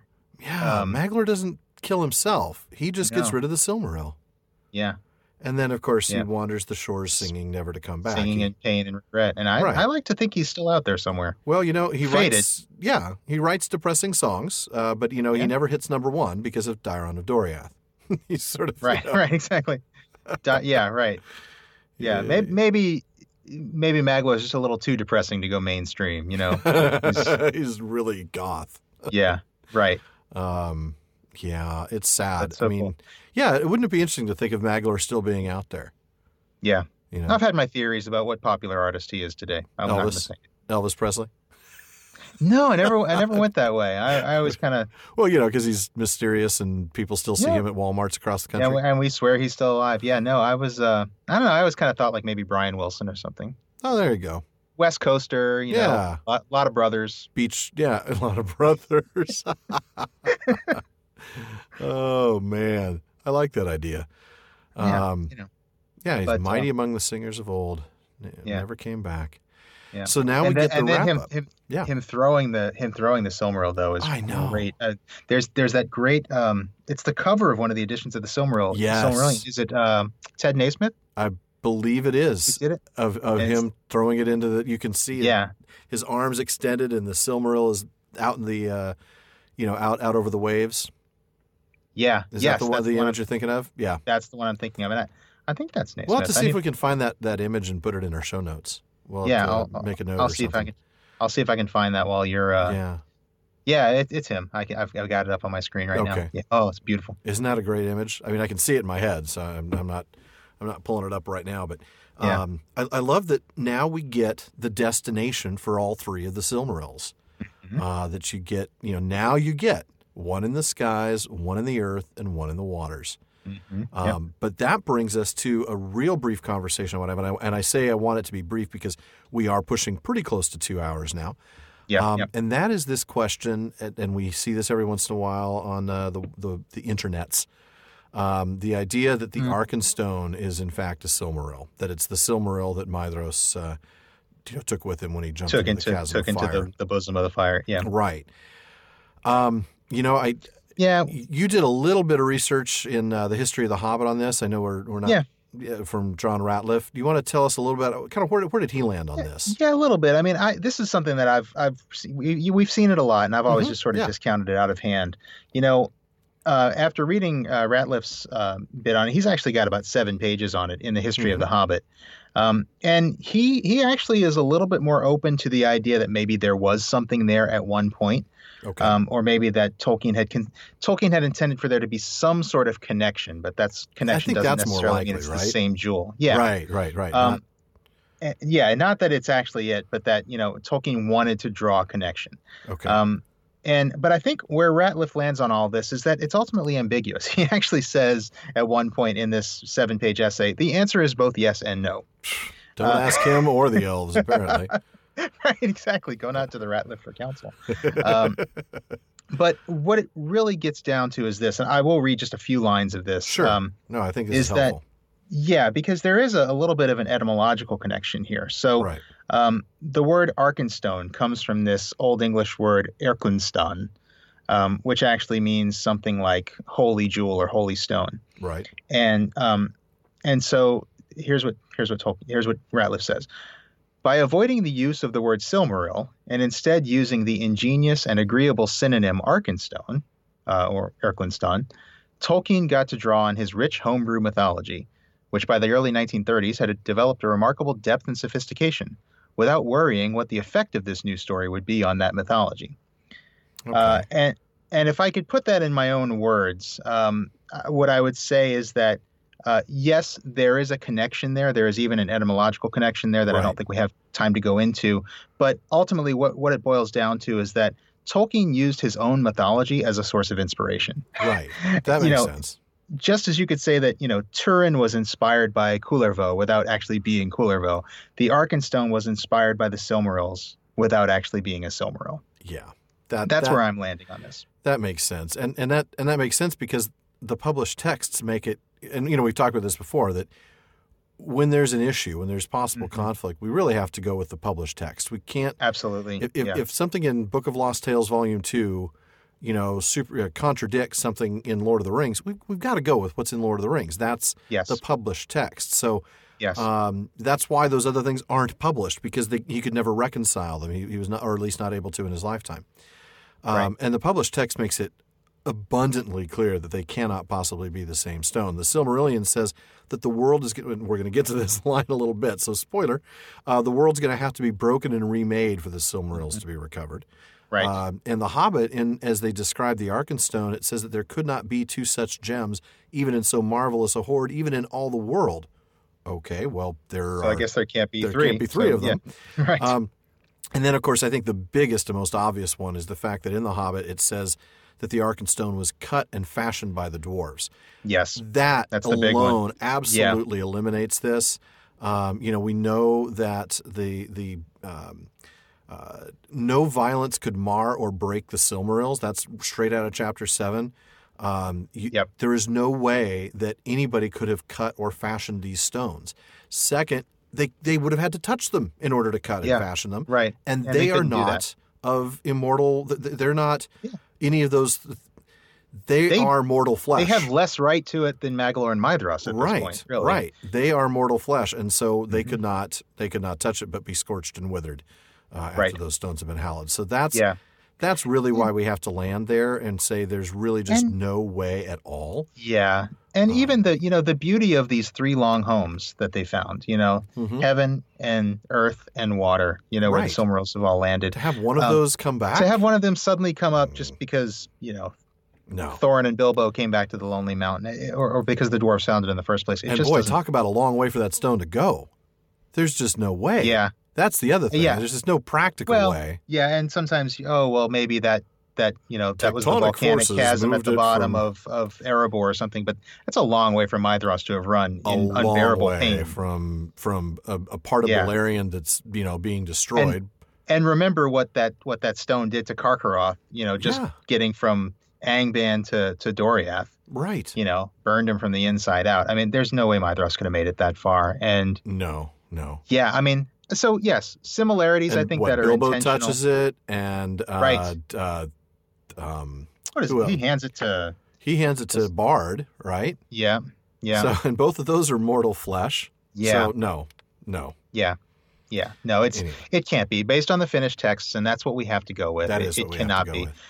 Yes, Reed Ratliff, I will acknowledge that there is a connection. There are, but it's an etymological connection. It's a connection in terms of inspiration and use of words. Yeah. Right. Exactly. Yeah. Yep. Tolkien certainly intended for there to be a very subtle, and I mean very subtle, connection between the two. Mm-hmm. A connection. Yeah, the reason why we have never seen this, the reason why we've always dismissed out of hand the arguments on the internet is because none of them have ever made out this point. I've never seen anybody on Facebook use Eorknenstan. Right. in any of these discussions ever, not once. No. Anyway, fun stuff. It would have been nice if you had thought it was and I thought it wasn't, because I know our listeners I know we need to argue want more, us to disagree. Can you please pick something? I know. Can you pick something to be wrong on, Shawn? No. All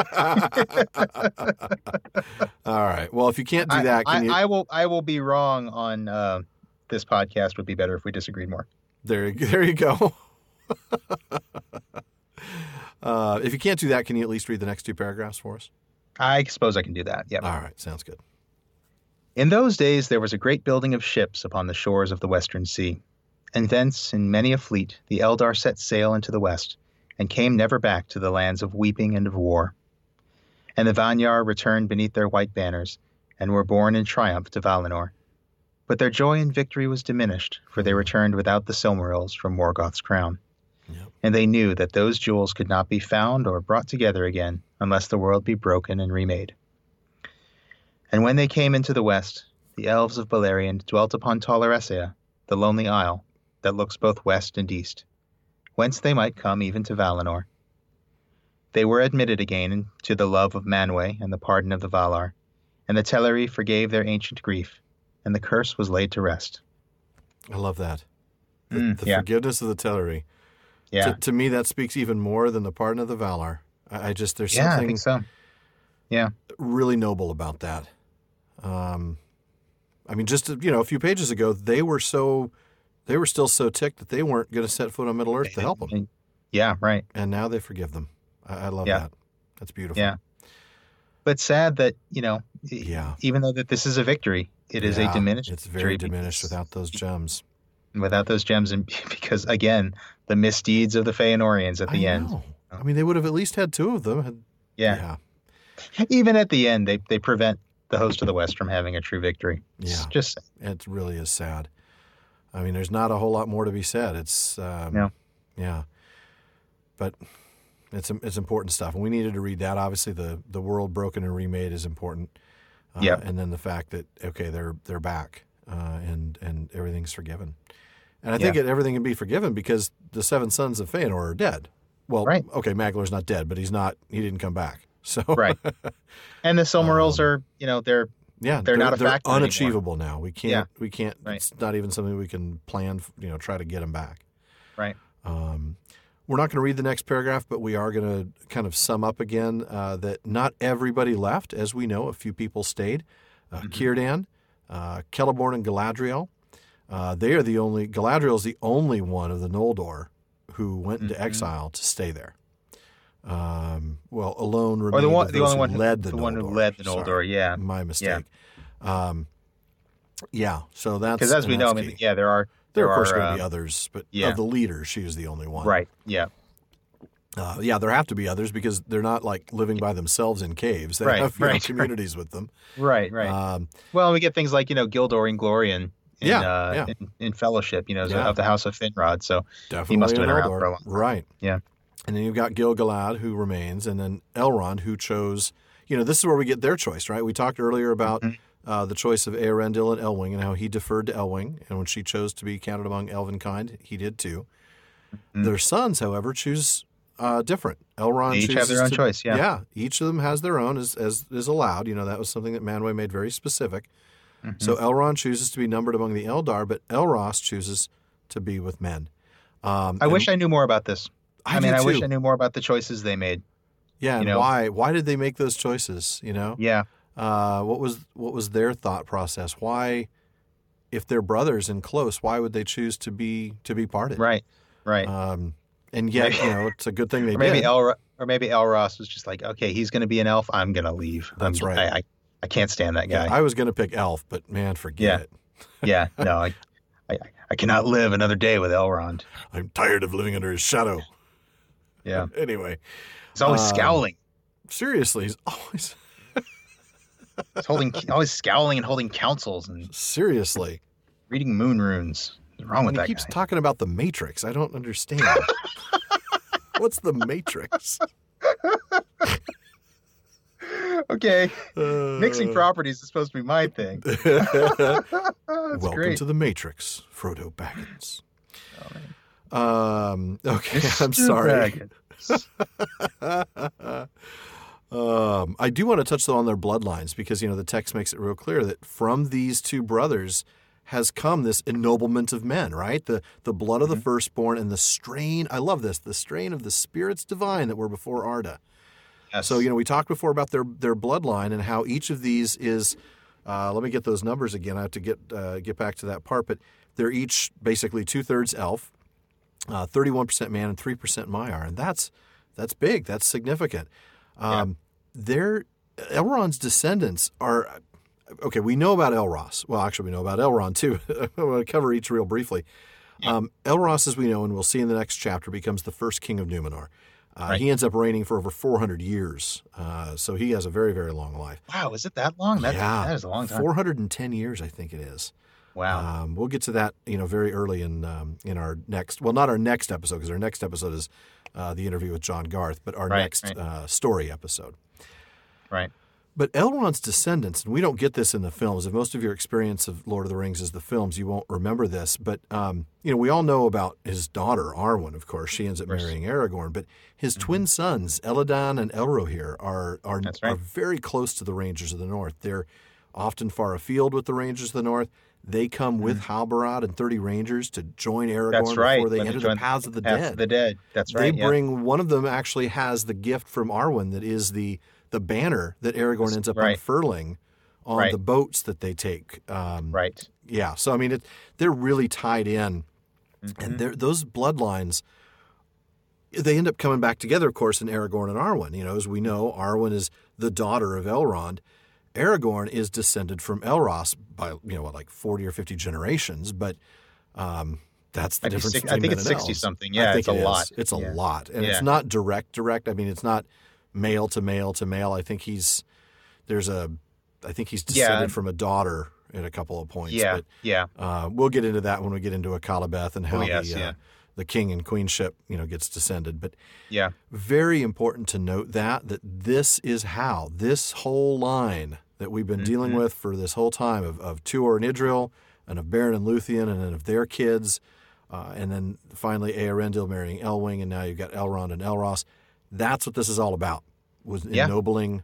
This is the ennobling we've talked about several times now. Yeah, and bringing in that strain of Maiar into Elrond and into Elros, especially into Elros, because of course Elrond being counted among the elves.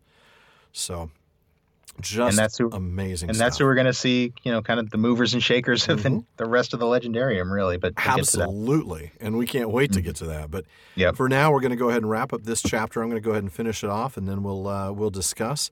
My goodness, we're already over 2 hours. I'm so sorry.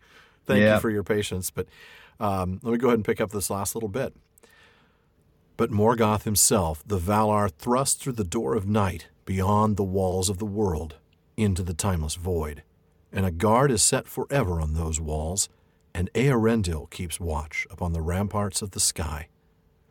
Yet the lies that Melkor, the mighty and accursed, Morgoth Bauglir, the power of terror and of hate, sowed in the hearts of elves and men, are a seed that does not die and cannot be destroyed. And ever and anon it sprouts anew, and will bear dark fruit even unto the latest days. Here ends the Silmarillion. If it has passed from the high and the beautiful to darkness and ruin, that was of old the fate of Arda Mard. And if any change shall come, and the marring be amended, Manwë and Varda may know, but they have not revealed it, and it is not declared in the dooms of Mandos. Wow. It's a sad ending. I mean, it's a sad ending with some hope. We've got the star of hope in the sky. Exactly. There's this beautiful moment, of the star, and yet we're reminded that even though Melkor is defeated, the hate that he has sown, the lies that he has sown, that will not ever die. Yeah. And cannot be destroyed. This is now a permanently fallen world. Yeah. Yeah. Yeah. This bit reminds me of Gandalf's words at the last debate in Return of the King, where they're talking about what will happen after they overthrow Sauron. He says, right, I remember this. Yeah, he says, other evils there are that may come, for Sauron is himself but a servant or emissary. Yet it is not our part to master all the tides of the world, but to do what is in us for the succor of those years wherein we are set, uprooting the evil in the fields that we know, so that those who live after may have clean earth to till. What weather they shall have is not ours to rule. Boy, I love that. What a beautiful metaphor I do love that. Uprooting the evil in the fields that we know, so those who live may have clean earth to till. What weather they'll have isn't ours to rule. Yeah. I mean, it echoes a little bit with, one of those all-time favorite Gandalf quotes, all we have to decide is what to do with the time that is given us. You're right. That really is that, isn't it? Yeah. Except here he's saying it's not just that it's ours to decide what to do, it's that ours is to do the right thing. To do the right thing for now. Uproot this evil that we can. And it will not be forever. There will always be this evil in the world. And it is because of Morgoth. That's something we're going to get into when we get to The Lord of the Rings and maybe even to The Hobbit. But this reminder that we see throughout Tolkien that victories are temporary. Mm-hmm. Every victory is temporary. Every victory is temporary. I think that's something that the films, you and we'll talk more about the films in a few episodes, and you know that I really did enjoy the first three, but it is something that the films didn't capture, that they kind of glossed that and made it seem like, I don't know, it felt like, we're done, it's all happy now. Right, exactly. It's the happy ending, and it's, But it's the cliched happy ending, not the catastrophe, and not the understanding. That's true. That in all of this, these victories are temporary because of what we just read in that very last chapter. That's the fate of Arda Mard. Yep. Arda is Mard. Arda is not as it was intended to be. You talked about those lines being, that reminded you of those lines. I actually was thinking of that line way back in chapter 7. And this is back when Melkor was trying to sow discord. Track number 1 on his greatest hits album. Yes, yep. Amongst the elves, and the text says that long was Melkor at work, and slow at first, and barren was his labor. But he that sows lies, in the end shall not lack of a harvest, and soon he may rest from toil indeed, while others reap and sow in his stead. Lies will come. They will bear fruit, But in this case, as we see, is it lies always will. It's dark fruit. Yeah. Well, and you've got the image of the hate, the power of terror and hate sowed in the hearts of elves and men. Yeah, this image of the seed and being sowed. Yeah, it's the lies. A very very clear parallel. Yeah. Right. It's sad, but there is a tinge of hope at the end that possibly, just possibly, there's going to be change that comes. We I don't know. At some point, we may talk about. Oh, well, goodness, am I yawning again? It's late. You're boring me, Shawn. You're boring me. I know, and I'm on Eärendil adrenaline right now. Eärendil. Oh, wow, that's bad. Thank you. That's horrible. I'm sorry. That's terrible. But there is that hope, and I love that. That's all this horrible stuff has happened, but we've gotten something that we could not have expected, which is the star of hope in the sky that will continue to shine. Absolutely. And yes, I'm taking it right back to Eärendil because, it needs to. That star is going to continue to shine in the sky. And it's, even today, we can look up in the sky and we can look at the evening star, the morning star. And, and frankly, that's what I do. When I look up at the evening star, I think of this story and I think of hope. It's hard not to. And that's a beautiful thing to me. Man, it really is. Wow. So, but I guess... Yeah. This is it. I mean, here ends the Silmarillion, the Quenta Silmarillion, we should say. And it only took us 15 months. That's about right. We started the Quenta with episode 8. It took us a while to get there. Wow. And that released on April 10th last year. I was looking this up. This is episode 43, which releases on June 4th. So, it's 15 months, a little shy. And it's 31 episodes, not counting because I don't want to count our specials or our interviews. Sure, yeah. Counting only the chapters of the Quenta Silmarillion, we've done 31 episodes over 15 months, and we have spent over 55 hours walking you through the Silmarillion. Plus another 2.5. This one's going to... No, I assume this is going to be 2. Did you include this one? All right, included this as 2, so maybe it's closer to 56 now. Good for you. Well, and we hope you have enjoyed it. And the good news is we're not done with the book. We're not even done with the Quenta yet, because I think, I just want to say briefly, I feel like I need to explain my obsession with Eärendil. And I think it's just, in a way, you can see the entire Quenta as just the origin story for this Star of Hope. Yeah. And that is, it's a bit of an oversimplification, but I don't think it's really inaccurate when you look at from the entry of the Ainur into Arda, the creation of the trees, the creation of the Silmarils, the ennoblement of men through all these marriages we've talked about, leading to Eärendil and Elwing and the journey. And as you said earlier, even something as sad and pointless as Turin's story tells us part of that, tells us how the Nauglamir came to Thingol, and that started that chain reaction that resulted in the Silmaril coming into Elwing's hands. You're right. Folks, Shawn's right. He's not just being Eärendil-centric. For once.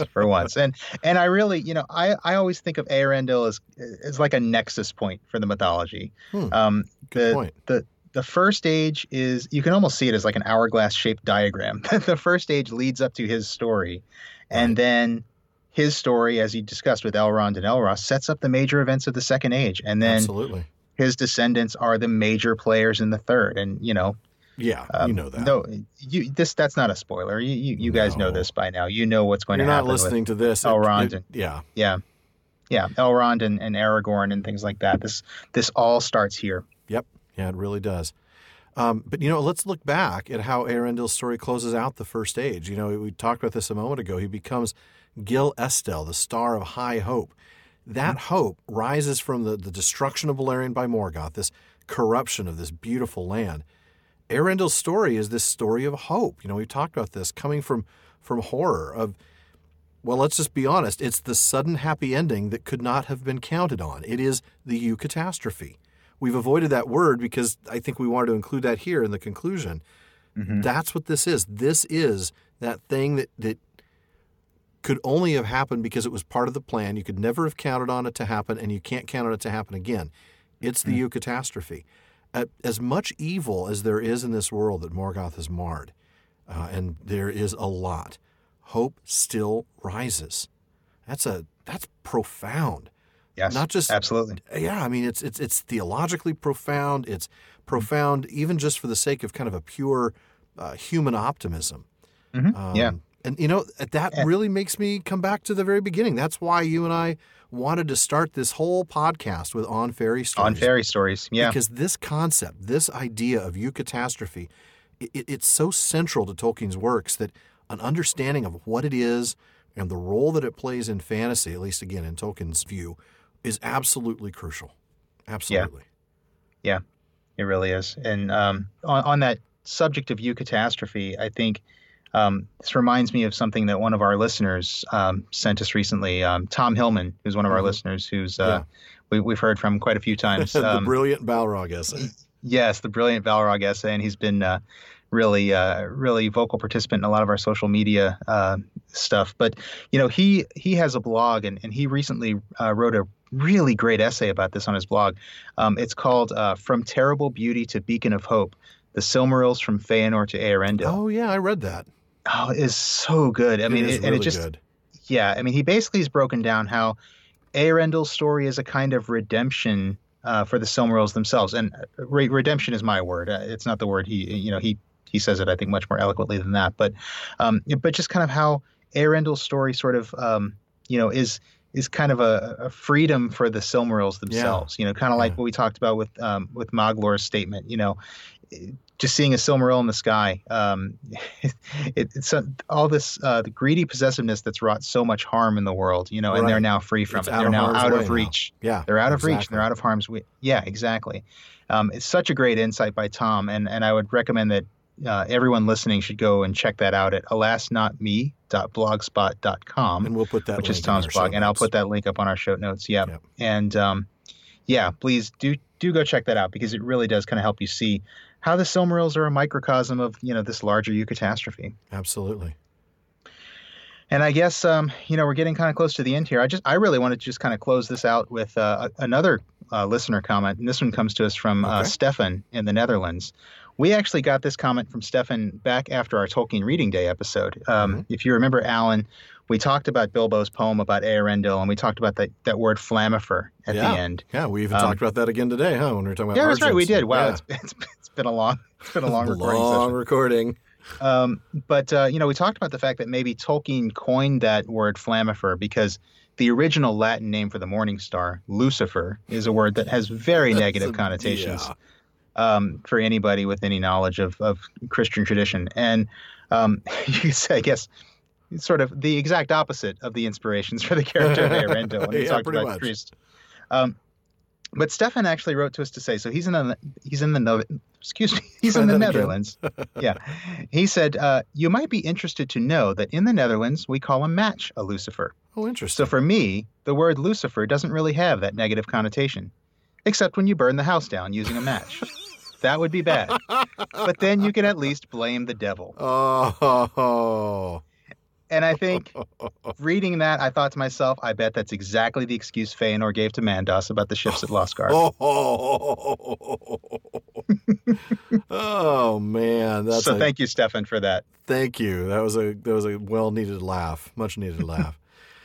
Well, folks, that does wrap it up for another episode of the Prancing Pony Podcast. As always, we really do thank you for joining us, and we have something special to announce. We've already let it out, but we're going to announce it again.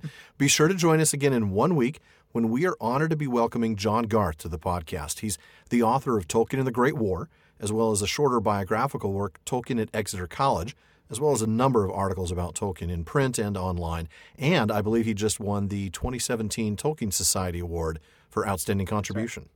That's right, he did. And I'm so looking forward to that. I think that might actually very well top discussing Eärendil for 2 hours and 20-something minutes. We're very excited to have him joining us, and I know it's going to be something that we'll enjoy, and I think you'll all enjoy it as well. If you haven't picked up Tolkien and the Great War yet, please do. It's a fantastic read, and we'll have some links to it on our website. Yeah, and if you have, you should also consider ordering a copy of Tolkien at Exeter College, which you can do directly from John Garth's website at www.johngarth.co.uk. And again, we'll put that link up in our show notes. Shawn and I have both, and we plan to be asking about both works. Yep, absolutely. And then 1 week after that, we'll come back to the Silmarillion, and we'll finally reach the Second Age when we dive into the first half of the Akalabaith. That's the story of Numenor for all you first-time readers. So if you've been wondering about that place ever since you first heard the name Aragorn, son of Arathorn, You're finally about to get some answers. Finally. Yeah. The good news is it picks up right where this story leaves off, though we're not going to spoil how. But if you haven't read it before, don't worry. We're not going to take you too far afield just yet. It will all make sense, I promise. Yes, and as I said, this next episode will just cover the first half. So we're going to go up to the passage on page 270 of our edition that ends with, "He himself set sail with his host into the east." I don't know, Shawn. That's not foreboding enough, really. Maybe we should... Not at all. Okay. Nothing bad ever comes from the east. Remember, if you're reading along and like to take notes as much as we do, don't mark up your first edition hardcovers. Go to the official library tab on our website, theprancingponypodcast.com, where you can find links to cheap paperbacks of Tolkien's works, as well as audiobooks, music CDs, and some other cool things for your Tolkien collection. Mm-hmm. And if you buy through those links, you'll be helping to support this show without costing you a penny more. We appreciate that. And you can also support us by leaving a review on iTunes. Even if you don't listen to us on iTunes, you can still leave us a review. It just takes a few minutes and an Apple ID. Some of you have said some really wonderful things on there, and we humbly thank you. We do. And if you haven't done so already, you may subscribe on iTunes or through your favorite podcast app. You can find our RSS feed on our website, or you can search for us on Google Play, TuneIn, Stitcher, and most other podcast directories. Yeah, and you know what? Subscribing on iTunes does help us a little bit because we're trying to figure out that crazy algorithm. Apple won't tell us anything. So if you can subscribe to us there, we'd appreciate that. But a big thank you to those of you who are connecting with us on social media. We set out to start a conversation that everyone could join, and that's why we call this The Prancing Pony. And it's why we have the online common room on Facebook at The Prancing Pony Podcast and on Twitter at Prancing Pony Pod. And social media is a great place to share the podcast as well. So please retweet us, share us, tell your friends, and thank you to those of you who are doing it. Indeed. And one last thing, as always, don't forget to send your questions, comments, or selfies with your favorite star. And no, Elijah Wood and Orlando Bloom don't count. To the Prancing Pony Podcast at gmail.com, and we'll try to get him into our next episode. Well, oh my, 3 hours and something? 2 hours, sorry. 2 hours and 20 minutes. Definitely far, far too short a time to spend among such admirable listeners. But until next time. Farewell, friends.